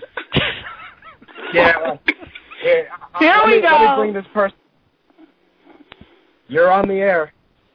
Hi. Hi, Maria. Hi. Yeah, Miss, I don't know. You're very blunt today. Very, very open. She's open. I said I was going to blow Santino. Oh, exactly. See, I didn't give that much TMI. You said you would teabag Santino with those big balls of yours, Miss. You got a lot of balls to complain about. And I would win, too. Have you seen him job recently? Of Definitely. Of course Santino is going to job out. I think you should be in WrestleMania. How about that? Only if I get to kick Miz's ass, then yes. She's still wouldn't like right the match. there. Exactly. I want to give herself lose like, his awesomeness. I think the match at WrestleMania was a -3 star. I don't think we did very good. At least I have a better finisher than him. I will make one up that's better than his. Sorry. You know, the people's elbow, is not an exciting finish, but it's tremendous. Oh, no, sorry. Ahead, I just have a question. I want to know what you guys think is what's going to happen with Shawn Michaels and Triple H. Nothing. They're gonna blow each other after the show. Triple H is going to induct Shawn to the Hall of Fame, and that's about that. They're going to lick Nutella off of each other's nipples. See, I don't agree with them because I've learned the hard way that for some reason no wrestler seems to retire. Like they say they're going to retire and then they show back up. Because he said he would never set foot on Raw again, and then he did. And it wasn't like to get an award. It wasn't like for recognition. He showed up and was involved in an angle and then walked off looking like pathetic. So I think they're still going to deal with that. How many times has Terry Funk retired? 15? Terry Funk had his first retirement match in the 80s. See, so then he can get involved again. He may not to the level that he was where he's, killing himself in the ring, but he might just come back and be there kind of as, I don't know, Triple H is, because Triple H is going to do this more than once, this WrestleMania thing, because he's not going to, Hunter's going to do this more than once, because he's not going out, but I feel like he'll come back as sort of like, I guess the mouth in Hunter's ear, where, he either pumps him up or he's there to constantly maybe tear him down so he doesn't get this, supposed win over the street. He's going to do something. I don't think he's done. I just don't. Do you think that Shawn is going to support him? He's either going to, mess with him or cause him to lose because they're going to have to explain him not winning, or he'll be there to constantly pump him up and try and prepare him for next WrestleMania because we know it's coming because, obviously Shawn did it twice, so why not Hunter? Yeah, I just find that kind of awkward because during, the Raw, in the commercial, they put that the Hall of Fame was going to be Monday, the day after WrestleMania. So I found it kind of weird that if he did screw him on Sunday, and then Monday, I'm going to induct Shawn Michaels, my best friend. Really? That is true. Unless but everybody knows that the Hall of Fame happening before that.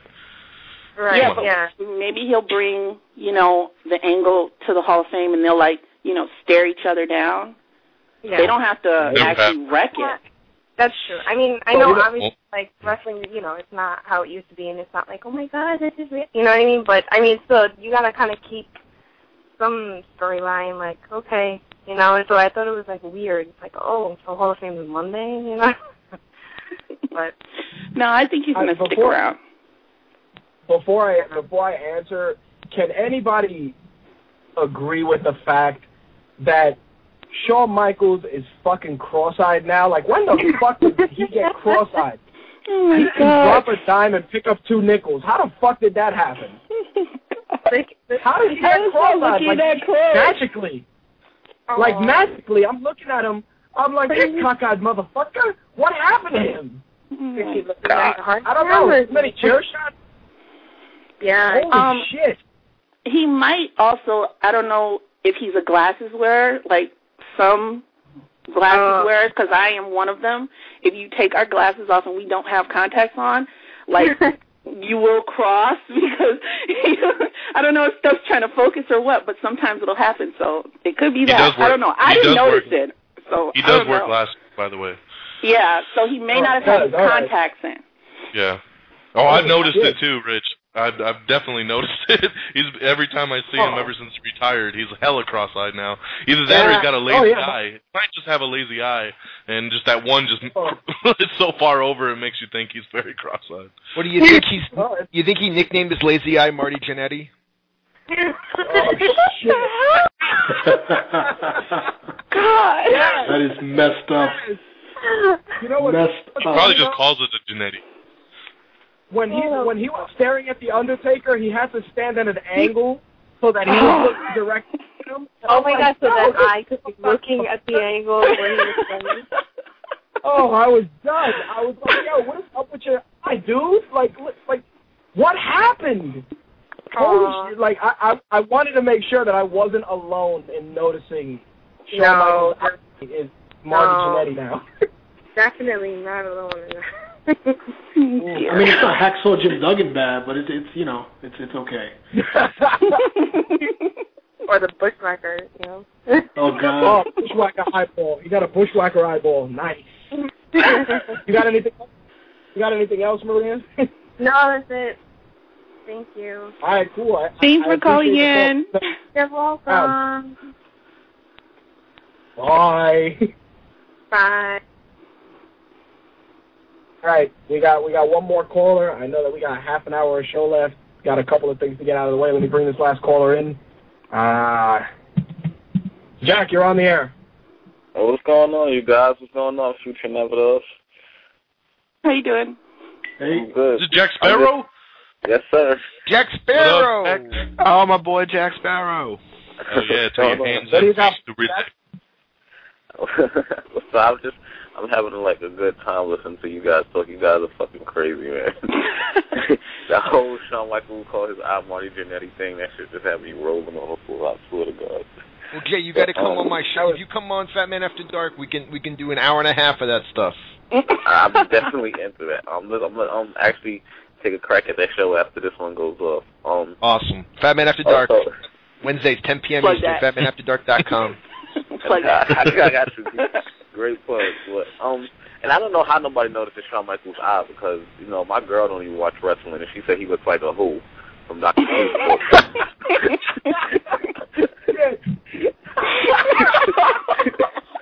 I don't know. I just want to say to Myst, like, I definitely stand on her with her opinion about the Miz, about him, you know, not being very entertaining. I mean, I do want him to win over John Cena, but he does nothing to me. He's just a recycled Chris Jericho. I don't find nothing entertaining about the Miz. But you kind of crashed it when you said that R-Truth is better than him because I am a hip-hop fan. No, I'm a hip-hop fan, and you know, and I am a colored man, and when that nigga come on my television screen, I'll be saying, please take this grease off my TV. See, you know, that's the problem I have with a lot of people that say they hate R-Truth. I remember who R-Truth was before he was R-Truth, when he was, you know, Killings, and he had a serious heel gimmick, and he was doing great things on the indies. That whack-ass, what's up bullshit that he does on the WWE is just beyond. Like, I don't know why every minority in the WWE they've got the Colognes walking around with these enhanced accents. Rey Mysterio, you can barely understand him. And then you got him walking around, what's up, half-ass raps. No, come on. But, you know, I get the gimmick, but he's more than that. Like, you have to understand Booker T. Yeah, I mean, because everything is so character-based, so I guess, you know, when you are making these characters, you want them to play to their audience. But with R-Truth, it's just like, what the hell did Whoopi Goldberg and Apollo Crap have a love child? Like, Whoopi Goldberg play with Flav or somebody, you know what I mean? He really does have a Flavor Flav thing going on. And I will say, I don't dislike R-Truth because he's black. I dislike R-Truth because I'm white. Get this colored person off this white man's wrestling. Oh my gosh, that is the nicest racist statement I ever heard. Bill's breathing up John Cena's air. God, I wish I had my Red Dragons right now. Oh, jeez. Wow, I'm not going to keep you guys like any longer, but just one last thing. My whole thought of the whole Triple H and Undertaker match. I think personally behind the scenes, I think Triple H wants so much to be like Shawn Michaels. I mean, just with two friends competing and coming up and stuff. And I think I agree with. I think Myst said it that next year he's going to try to do another match with the Undertaker probably, and I think he's going to do that just because he's never had that type of hype around a WrestleMania match like Shawn Michaels has had, and he pretty much accomplished everything Shawn Michaels did and even more. But even with all the championships, you know, people are still saying WrestleMania match, that 25 match was the best. and Triple H's name wasn't in there. So I think, personally, as a friend, I think he is going to try to take on Taker 2 times because I think he really wants to be Shawn Michaels, no matter what he says or whatever he said last Monday about, Michaels being soft and stuff like that. Well, that's all scripted. They're still friends, behind the scenes. That's all scripted. I don't know if he wants to be better than Shawn Michaels because that's a lot of legacy to try and go after. But I do think he wants to have something memorable that people will talk about. So he needs 2 to do that because obviously, he can't do it with one match. He can't. There's just not enough time. And then he'll hype, the feud just like Shawn Michaels did, where even after the match was over, he was still appearing on SmackDown whenever The Undertaker was there. He was still, glaring at him. And then there were all these times where Hunter was in the back telling him, you need to let this go and don't be so stressed about it and you're obsessed. He wants one of those types of moments where he gets, a long storyline that drags over 2 years. Yeah. Was he glaring at him with the thirsty eye? Was he glaring at him with the thirsty eye is the question. And I know it's scripted and stuff like that. I'm just talking about, just personal. Before you have your Mania match, you have to go to the bookers and, say, well, I want to work with this guy. So, I hear it all the time in the DVDs. So I think, personally, when he wakes up in the morning and he looks in the mirror, he knows he's never had that type of hype behind the match like HBK had. He could still be his friend and stuff like that, but, it's like friendly competition, and I think he really wants what Shawn Michaels had these last 2 years. Well, it's not just that. You also have to understand the Taker streak is sort of a tradition, and when, like they said, Taker is not injured, he likes to be at Mania to defend it. So who else do they have that can go up against him? They have to kind of have Triple H do this. He really doesn't have much of a choice because if what they're saying, I think Fatman said it, it's going to be the final showdown between Taker and John Cena, which is what they're building for. Cena would be the last kind of iconic, for this era, WWE person that the Taker could take on. So there's no one really now that he can do another 2 years so he can get to 20, because obviously he needs to get to 20. That's the big deal. Well, I heard this is only a rumor now. This is only that's a rumor, yes, but it's a very valid and logical kind of thing, because there is no one really there that can kind of take the Taker out. There's a rumor out there that if they'd seen for next year, they're going to try to have The Undertaker wrestle Paulie D. Oh, God. Fuck that. Oh, God. Shit. You know what? Like in October every year, that the plan is to have The Undertaker wrestle Cena at WrestleMania, and this has been 2 or 3 years in a row. And it was really prevalent last year, and then they decided to have Shawn come in, and then Shawn decided that's how he wanted to end his career and whatever. But, you're right, Myst. Cena is the closest thing we have today to what Hulk Hogan was in the 80s. Yeah. And, he's that an iconic, Exactly. Yeah. Can't wrestle for shit. He is, of course not. big, he's the big star, and that's the big feud, and it would make so much sense for them to put it together. Now, future endeavors will be at SummerSlam, hopefully for that Rock Cena thing, and we will be in Miami for WrestleMania for hopefully the Cena Undertaker thing. So the Future Endeavors team, future-endeavors.com, we get around, as you heard tonight. Look at that. Nice. Plug. Well, you like that smooth plug, slid right in, right? Oh, yeah, it's like... he's Ron Sturming them plugs right now. But I back it up. I'm talking like a pimp.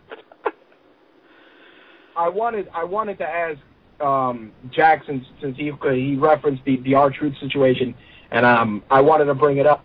One thing I have noticed is that almost every minority wrestler, and Myst also elaborated on that, gets saddled in some sort of racially stereotypical gimmick, except Kofi Kingston now. And, I really liked to reference what you guys said on Future Endeavors, that he will need an SOS, because I'm sorry, Kofi Kingston comes out there smiling, Uncle Tomming it up, and then he doesn't catch on. And now it's like, yeah, your shirt's 75% off. We don't give a fuck about you, which is sad because he has a lot of talent. Oh, shit. But I wanted to ask Jason, what do you think is the big gripe with minority wrestlers being saddled with stereotypical gimmicks? They're black. Like how? To the point. I mean, pretty much, because I really believe they get that way because black people, and I am not racist. I love my people. I swear to God. But black people, they get fearless when it comes to what they have to do. I mean, like King Booker, he shot to the top because he was willing to be a king. You can't tell a nigga, you got to go out there, put this crown on and this cape and entertain, because they don't want to do it. It's not cool. You know what I mean? And I mean, as much as these guys, it may appear on the surface that they're pushing their character, they're really not, because, you know what I mean? Like, I don't see any black wrestler going out there with what King Sheamus wore after he won the King of the Ring. It's just not cool, you know. MVP still comes back to the hood. You imagine what niggas would say to him if they say you went out there with William Regal shit on. They went, you know what I'm saying? I just think it's an ignorance that they're not open to do certain things. That's why they kind of get, you know, like needles in a haystack. I disagree. I'm sorry. I mean, it's just my opinion, you know. Well, Gary, let me ask you a question on that. Fine. Do you think it's more, you know, do you think it's more acceptable than to be like what Crime Time was, where they were basically stealing people's shit, and that was their gimmick, was that they were basically street thugs? Is that better than, you know, being a king and wearing a cape to certain people? I think King Booker and Myst was better than that. I agree. I mean, I like Booker T. He's one of my all-time favorites. And paid a lot of dues to get where he got. But I'm just saying, do you think for certain people, if they came to you, for certain people, they said, you know, we can either make you a king, you can go out there with a cape and do all that stuff, or we'll make you a street criminal, you think a lot of people would say, well, I need to keep that my credibility, so I'm going to be a street criminal, even though it would make more sense for me to be kind of the king with the cape? Yeah, I think that's what they would say. I think they would feel like they could play that role better and try to make something of it, but you know, once it's on television, it's already stereotypical. You know what I mean? Can I say something? I understand. Go ahead. Okay. Hello? If we said no, would you say, would it stop you? I don't give a damn what you say, Fatman. Anyway. I know that. No, what I want to say is, let me just get it in really quickly. The street thing you're saying with black people, that's fine. But look at all the other minorities that come to WWE. Are you going to really tell me that Yoshitatsu, and I remember who he used to be because someone had to show me, actually said he wanted that anime jumping through dragon, happy, no English-speaking gimmick? I mean, the thing is, if every minority is stuck with a stereotype. What, Fatman? Batman, hold on a second. Hold on. Let it get her point across, because I definitely want to hear what you say, and I have somebody that I want to bring in on this too. But go ahead, Ms. I just wanted to say quickly, like, Crime Time, to my knowledge, is the only person who actually came up, like, and it wasn't even Crime Time. It was JTG. He promoted, you know, the crime thugs, that kind of gimmick. But the rest of the, What? The neighborhoody. Yeah, exactly. So he came up with his gimmick. But aside from that, he's really the only one who's had that type of stereotypical gimmicks. The rest of them get handed that gimmick. You can't tell me that, because even Carlito has said publicly that he was told to have, you know, his accent enhanced. You're taking a college-educated man, and he is college-educated, and had him talking like he was, you know, some kind of countryman from the back of Puerto Rico somewhere. Like, who sounds like that nowadays? Honestly. Okay. And he was told to do that. And if you see now, he's gone, and they still got his brother sounding like that, and he has to force it out, and it doesn't sound right. They have his cousin over in FCW. He sounds, and I've heard these people speak, when they're not in gimmick, they don't sound like that. But, Miss, you make it sound like this is a new thing. This has been going on in wrestling for the last 60 years. I'm not saying it's good or bad. I'm not saying it's good that they do this and they want to pigeonhole minorities and stereotype them and do all these things. I'm not saying it's a good thing. I'm just saying it's nothing new, and it's not like Vince McMahon created this. If you want to really, it's nothing new. But I don't think every wrestler comes there and be like, I want to be, the most enhanced stereotype of my race possible. Let's say you've gone to the WWE and you're so excited, you're in the major leagues, and they come to you and say, well, we're going to give you a gimmick. Sometimes you just kind of go with it and try to get it over. You don't think Terry Taylor wanted to be the Red Rooster, but they gave him the gimmick and he went with it. You don't think Tony Dykstra and those fuckers all wanted to be the Spirit Squad, but you know what? They did what they had to do, and Dolph Ziggler has come out of that and been able to really do it. So sometimes you're kind of put in a position where you're given the situation, and you kind of have to make the most of it. So I don't think a lot of those people want to do that. I just think there's a lot of people that love the wrestling business that would basically do anything to be in WWE, and they'll say, well, I can go and I can do this then, and then I can, whatever. Ron Killings is an interesting scenario, though, because he was TNA World Champion, and, he could go and make a decent living without WWE, but he's decided to stay because, the money sometimes, I'll do whatever you want. I mean, I'll clean the fucking toilets if you're going to pay me what you're going to pay me. Yeah, and 6 figures a year is hard to sneeze at. That's the thing. True. Exactly. So... And you're on TV, you're a big star. I mean, it's tough to say no to that, even if it's even degrading. Like Jim Duggan said in a shoot interview, they were trying to get him out of his contract with WCW, and they made him the janitor, and they had him scrubbing the toilet with a fucking toothbrush. And he just kept on doing it because you can't say no to that money, yeah. As we say in my hood in Fairfax County, Virginia, where everybody makes $85,000 or more a year. Wasn't George the Animal Steele like a college professor or some shit? Or he was a science teacher, and they gave him that. He said they gave him that crazy gimmick and tried to get him. He wanted him to quit, and George Steele just went with it.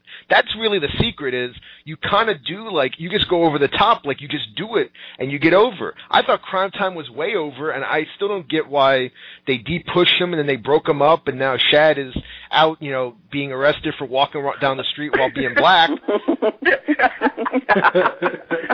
I mean, I never understood that because I thought Crime Time was over, and I was a big fan of theirs. They used to do the CTC thing, Crime Time with Cena, and that's a whole other conversation about tag team wrestling and the destruction of that. But I think that's what you see there, Myst, is it's tough to say no to all that money, and you're basically willing to do you're Yoshitatsu, and you're going to make $300,000 or $400,000 or $500,000 a year or whatever he makes, and you'll do whatever. I mean, you'll blow Santino Marella in front of Macy's for that kind of money. That'll probably be next.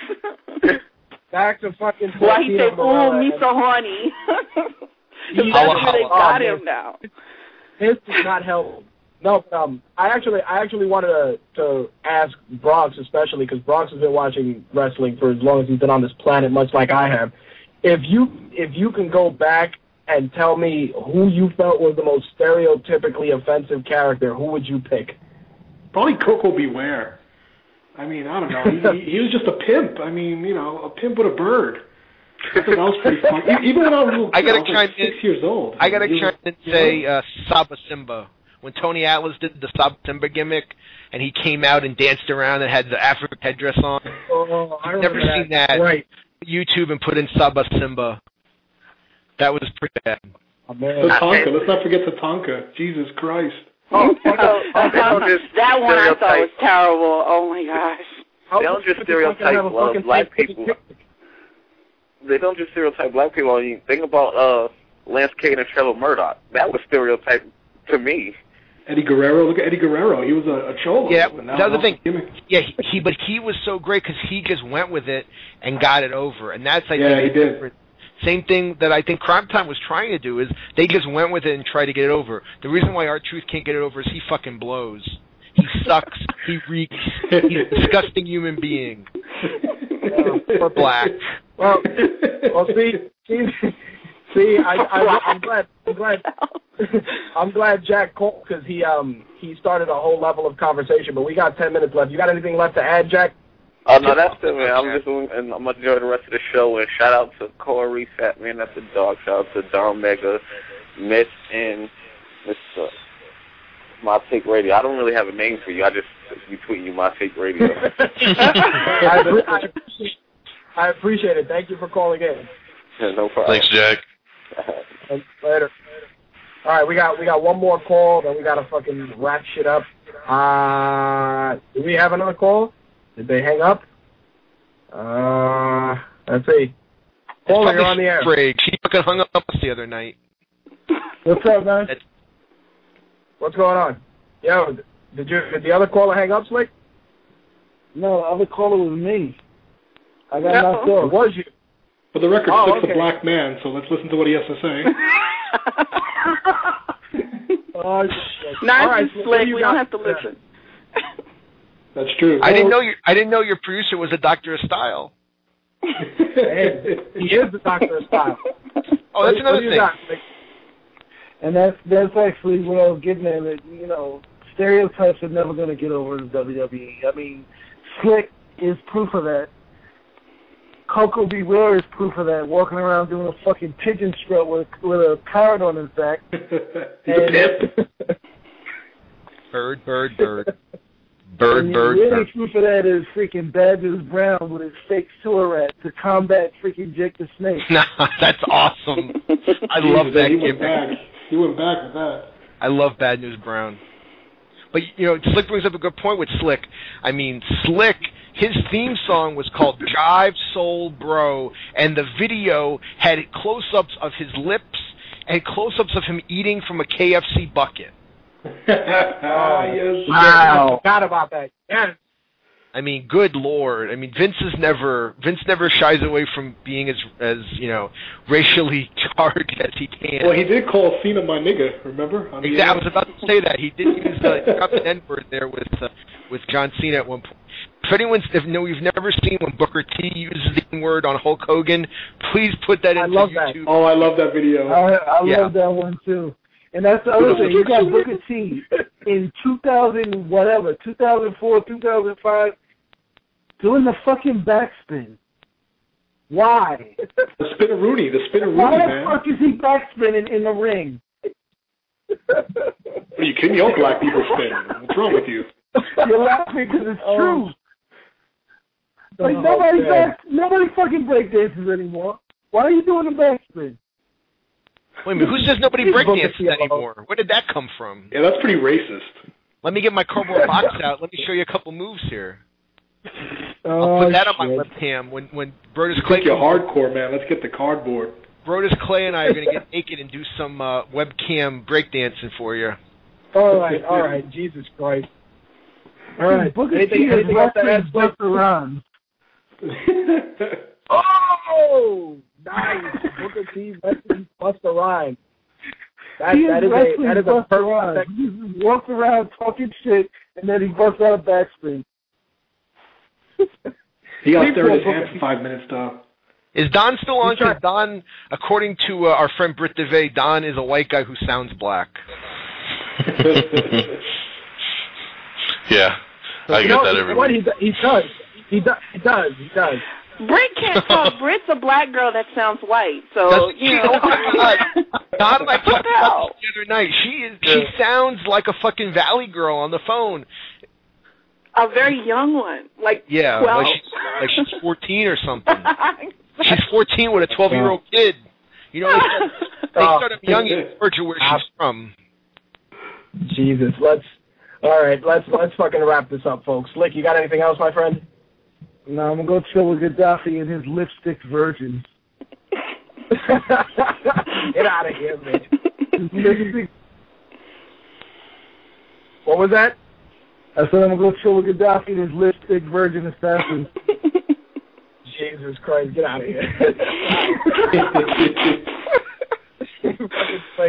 All right, let's wrap things up. Myst, don't go anywhere. Bronx, don't go anywhere. Future Endeavors crew, we'll start with Don first. Give us the big shout-out, all the information, of course. Yeah, of course, Future Endeavors every Sunday night, 11 p.m. Eastern, right here on Blog Talk Radio. Website is future-endeavors.com. Of course, you can find us on the Facebook, facebook.com/Future Endeavors, and all three of us individually on Twitter, DX.Mega, Fatman After Dark, Corey Santiago, and of course the Future Endeavors Twitter as well, just twitter.com/Future future endeavors. Check us out. Wrestling Talk, MMA Talk every Sunday night is a new episode, so tune in. Holla, holla. There you go. Fatman After Dark, of course, you have your own show. I tuned in yesterday. By all means, give us... Fatman After Dark, Wednesdays, 10 p.m. Eastern, fatmanafterdark.com. Available for, and future endeavors also available for subscribing to our archives on iTunes. Don Mega is actually my producer on that show, so he'll be on there. Corey's on there a lot to talk about Dancing with the Stars and whatever else pops up. Wednesday nights, 10 p.m. Eastern, fatmanafterdark.com. You can also find me on Facebook at facebook.com/FatmanAfterDark. You can also go to whatthefuckwasthat.net, and that will take you to the Fatman After Dark page. Can we get your address? Nice. And you can get my mother's maiden name and the last four of my social. Security. No. And of course, Corey Santiago. We can't leave Corey out. Corey, of course, is part of the Future Endeavors team. Corey, any other projects that you work on that you want to throw out there real quick? No, that's pretty much it. Just, follow me on Twitter at Corey Santiago, and, follow the whole show and listen to the show Sunday nights, futureendeavors.com, and just listen to the show. Corey will also be launching a project called KevinGarnett'sAnus.com very shortly. Corey will be blogging from the Boston Celtics anus throughout the playoffs, so be on the lookout for that. KevinGarnett'sAnus.com. That's right. On the road to the finals, I'll be there. He'll be on the road to the finals and the road to the toilet. Oh. You guys are insane. Listen, I wanted to first off say thanks to you guys for coming on. You guys fucking do a kick-ass show. Keep up the great work. I appreciate you guys taking the time to do it. Like I said, do me a favor, just email me your pics so we can throw them on the site along with all the links to your respective projects. And again, man, I definitely want to have you guys on next time there's a nice big wrestling event, man. We gelled really well, and I appreciate only if Myst will come on and hate on everybody for 2 fucking hours. Oh, I only come back if she comes back, too. See, the fat man loves me. He can't help himself. I love everybody. There you go. Do it later. Let's see what this 24-pack of Gold 5 says. Thanks again, boys. I will catch you guys. Don, I will definitely have you back for some MMA and some movies and some games, because I know you wanted to talk about that, but we got like 5 minutes left. Yeah, of course, man. All right, boys. I appreciate it. Have a good night, you guys. Peace, man. Peace. You guys just heard a crew from Future Endeavors, Don Mega, Corey Santiago, and Fatman After Dark. Future Endeavors, you can listen to them Sundays on the Blog Talk Radio Network. You can also follow them on Twitter in their respective Twitter IDs, DX Don Mega, Corey Santiago, Fatman After Dark, exactly like that on Twitter. Also, look for them on Facebook. Go to Future Endeavor fan page. You can actually go to the My Take Radio fan page and follow them from there. Myst and Bronx, I appreciate you guys coming in. Bronx, I know, went to great lengths to get here. Bronx actually submitted his WrestleMania picks. Just wanted to tell you both, thank you both for coming on. You guys did a kick-ass job, even though there was a little chaos in the beginning. It started gelling really well. And good work, guys. I appreciate it. Thank you. Thank you. Thanks for having us. It was fun. Take care. All right, you guys. Let's wrap this up. I will catch you guys later. Peace. Later.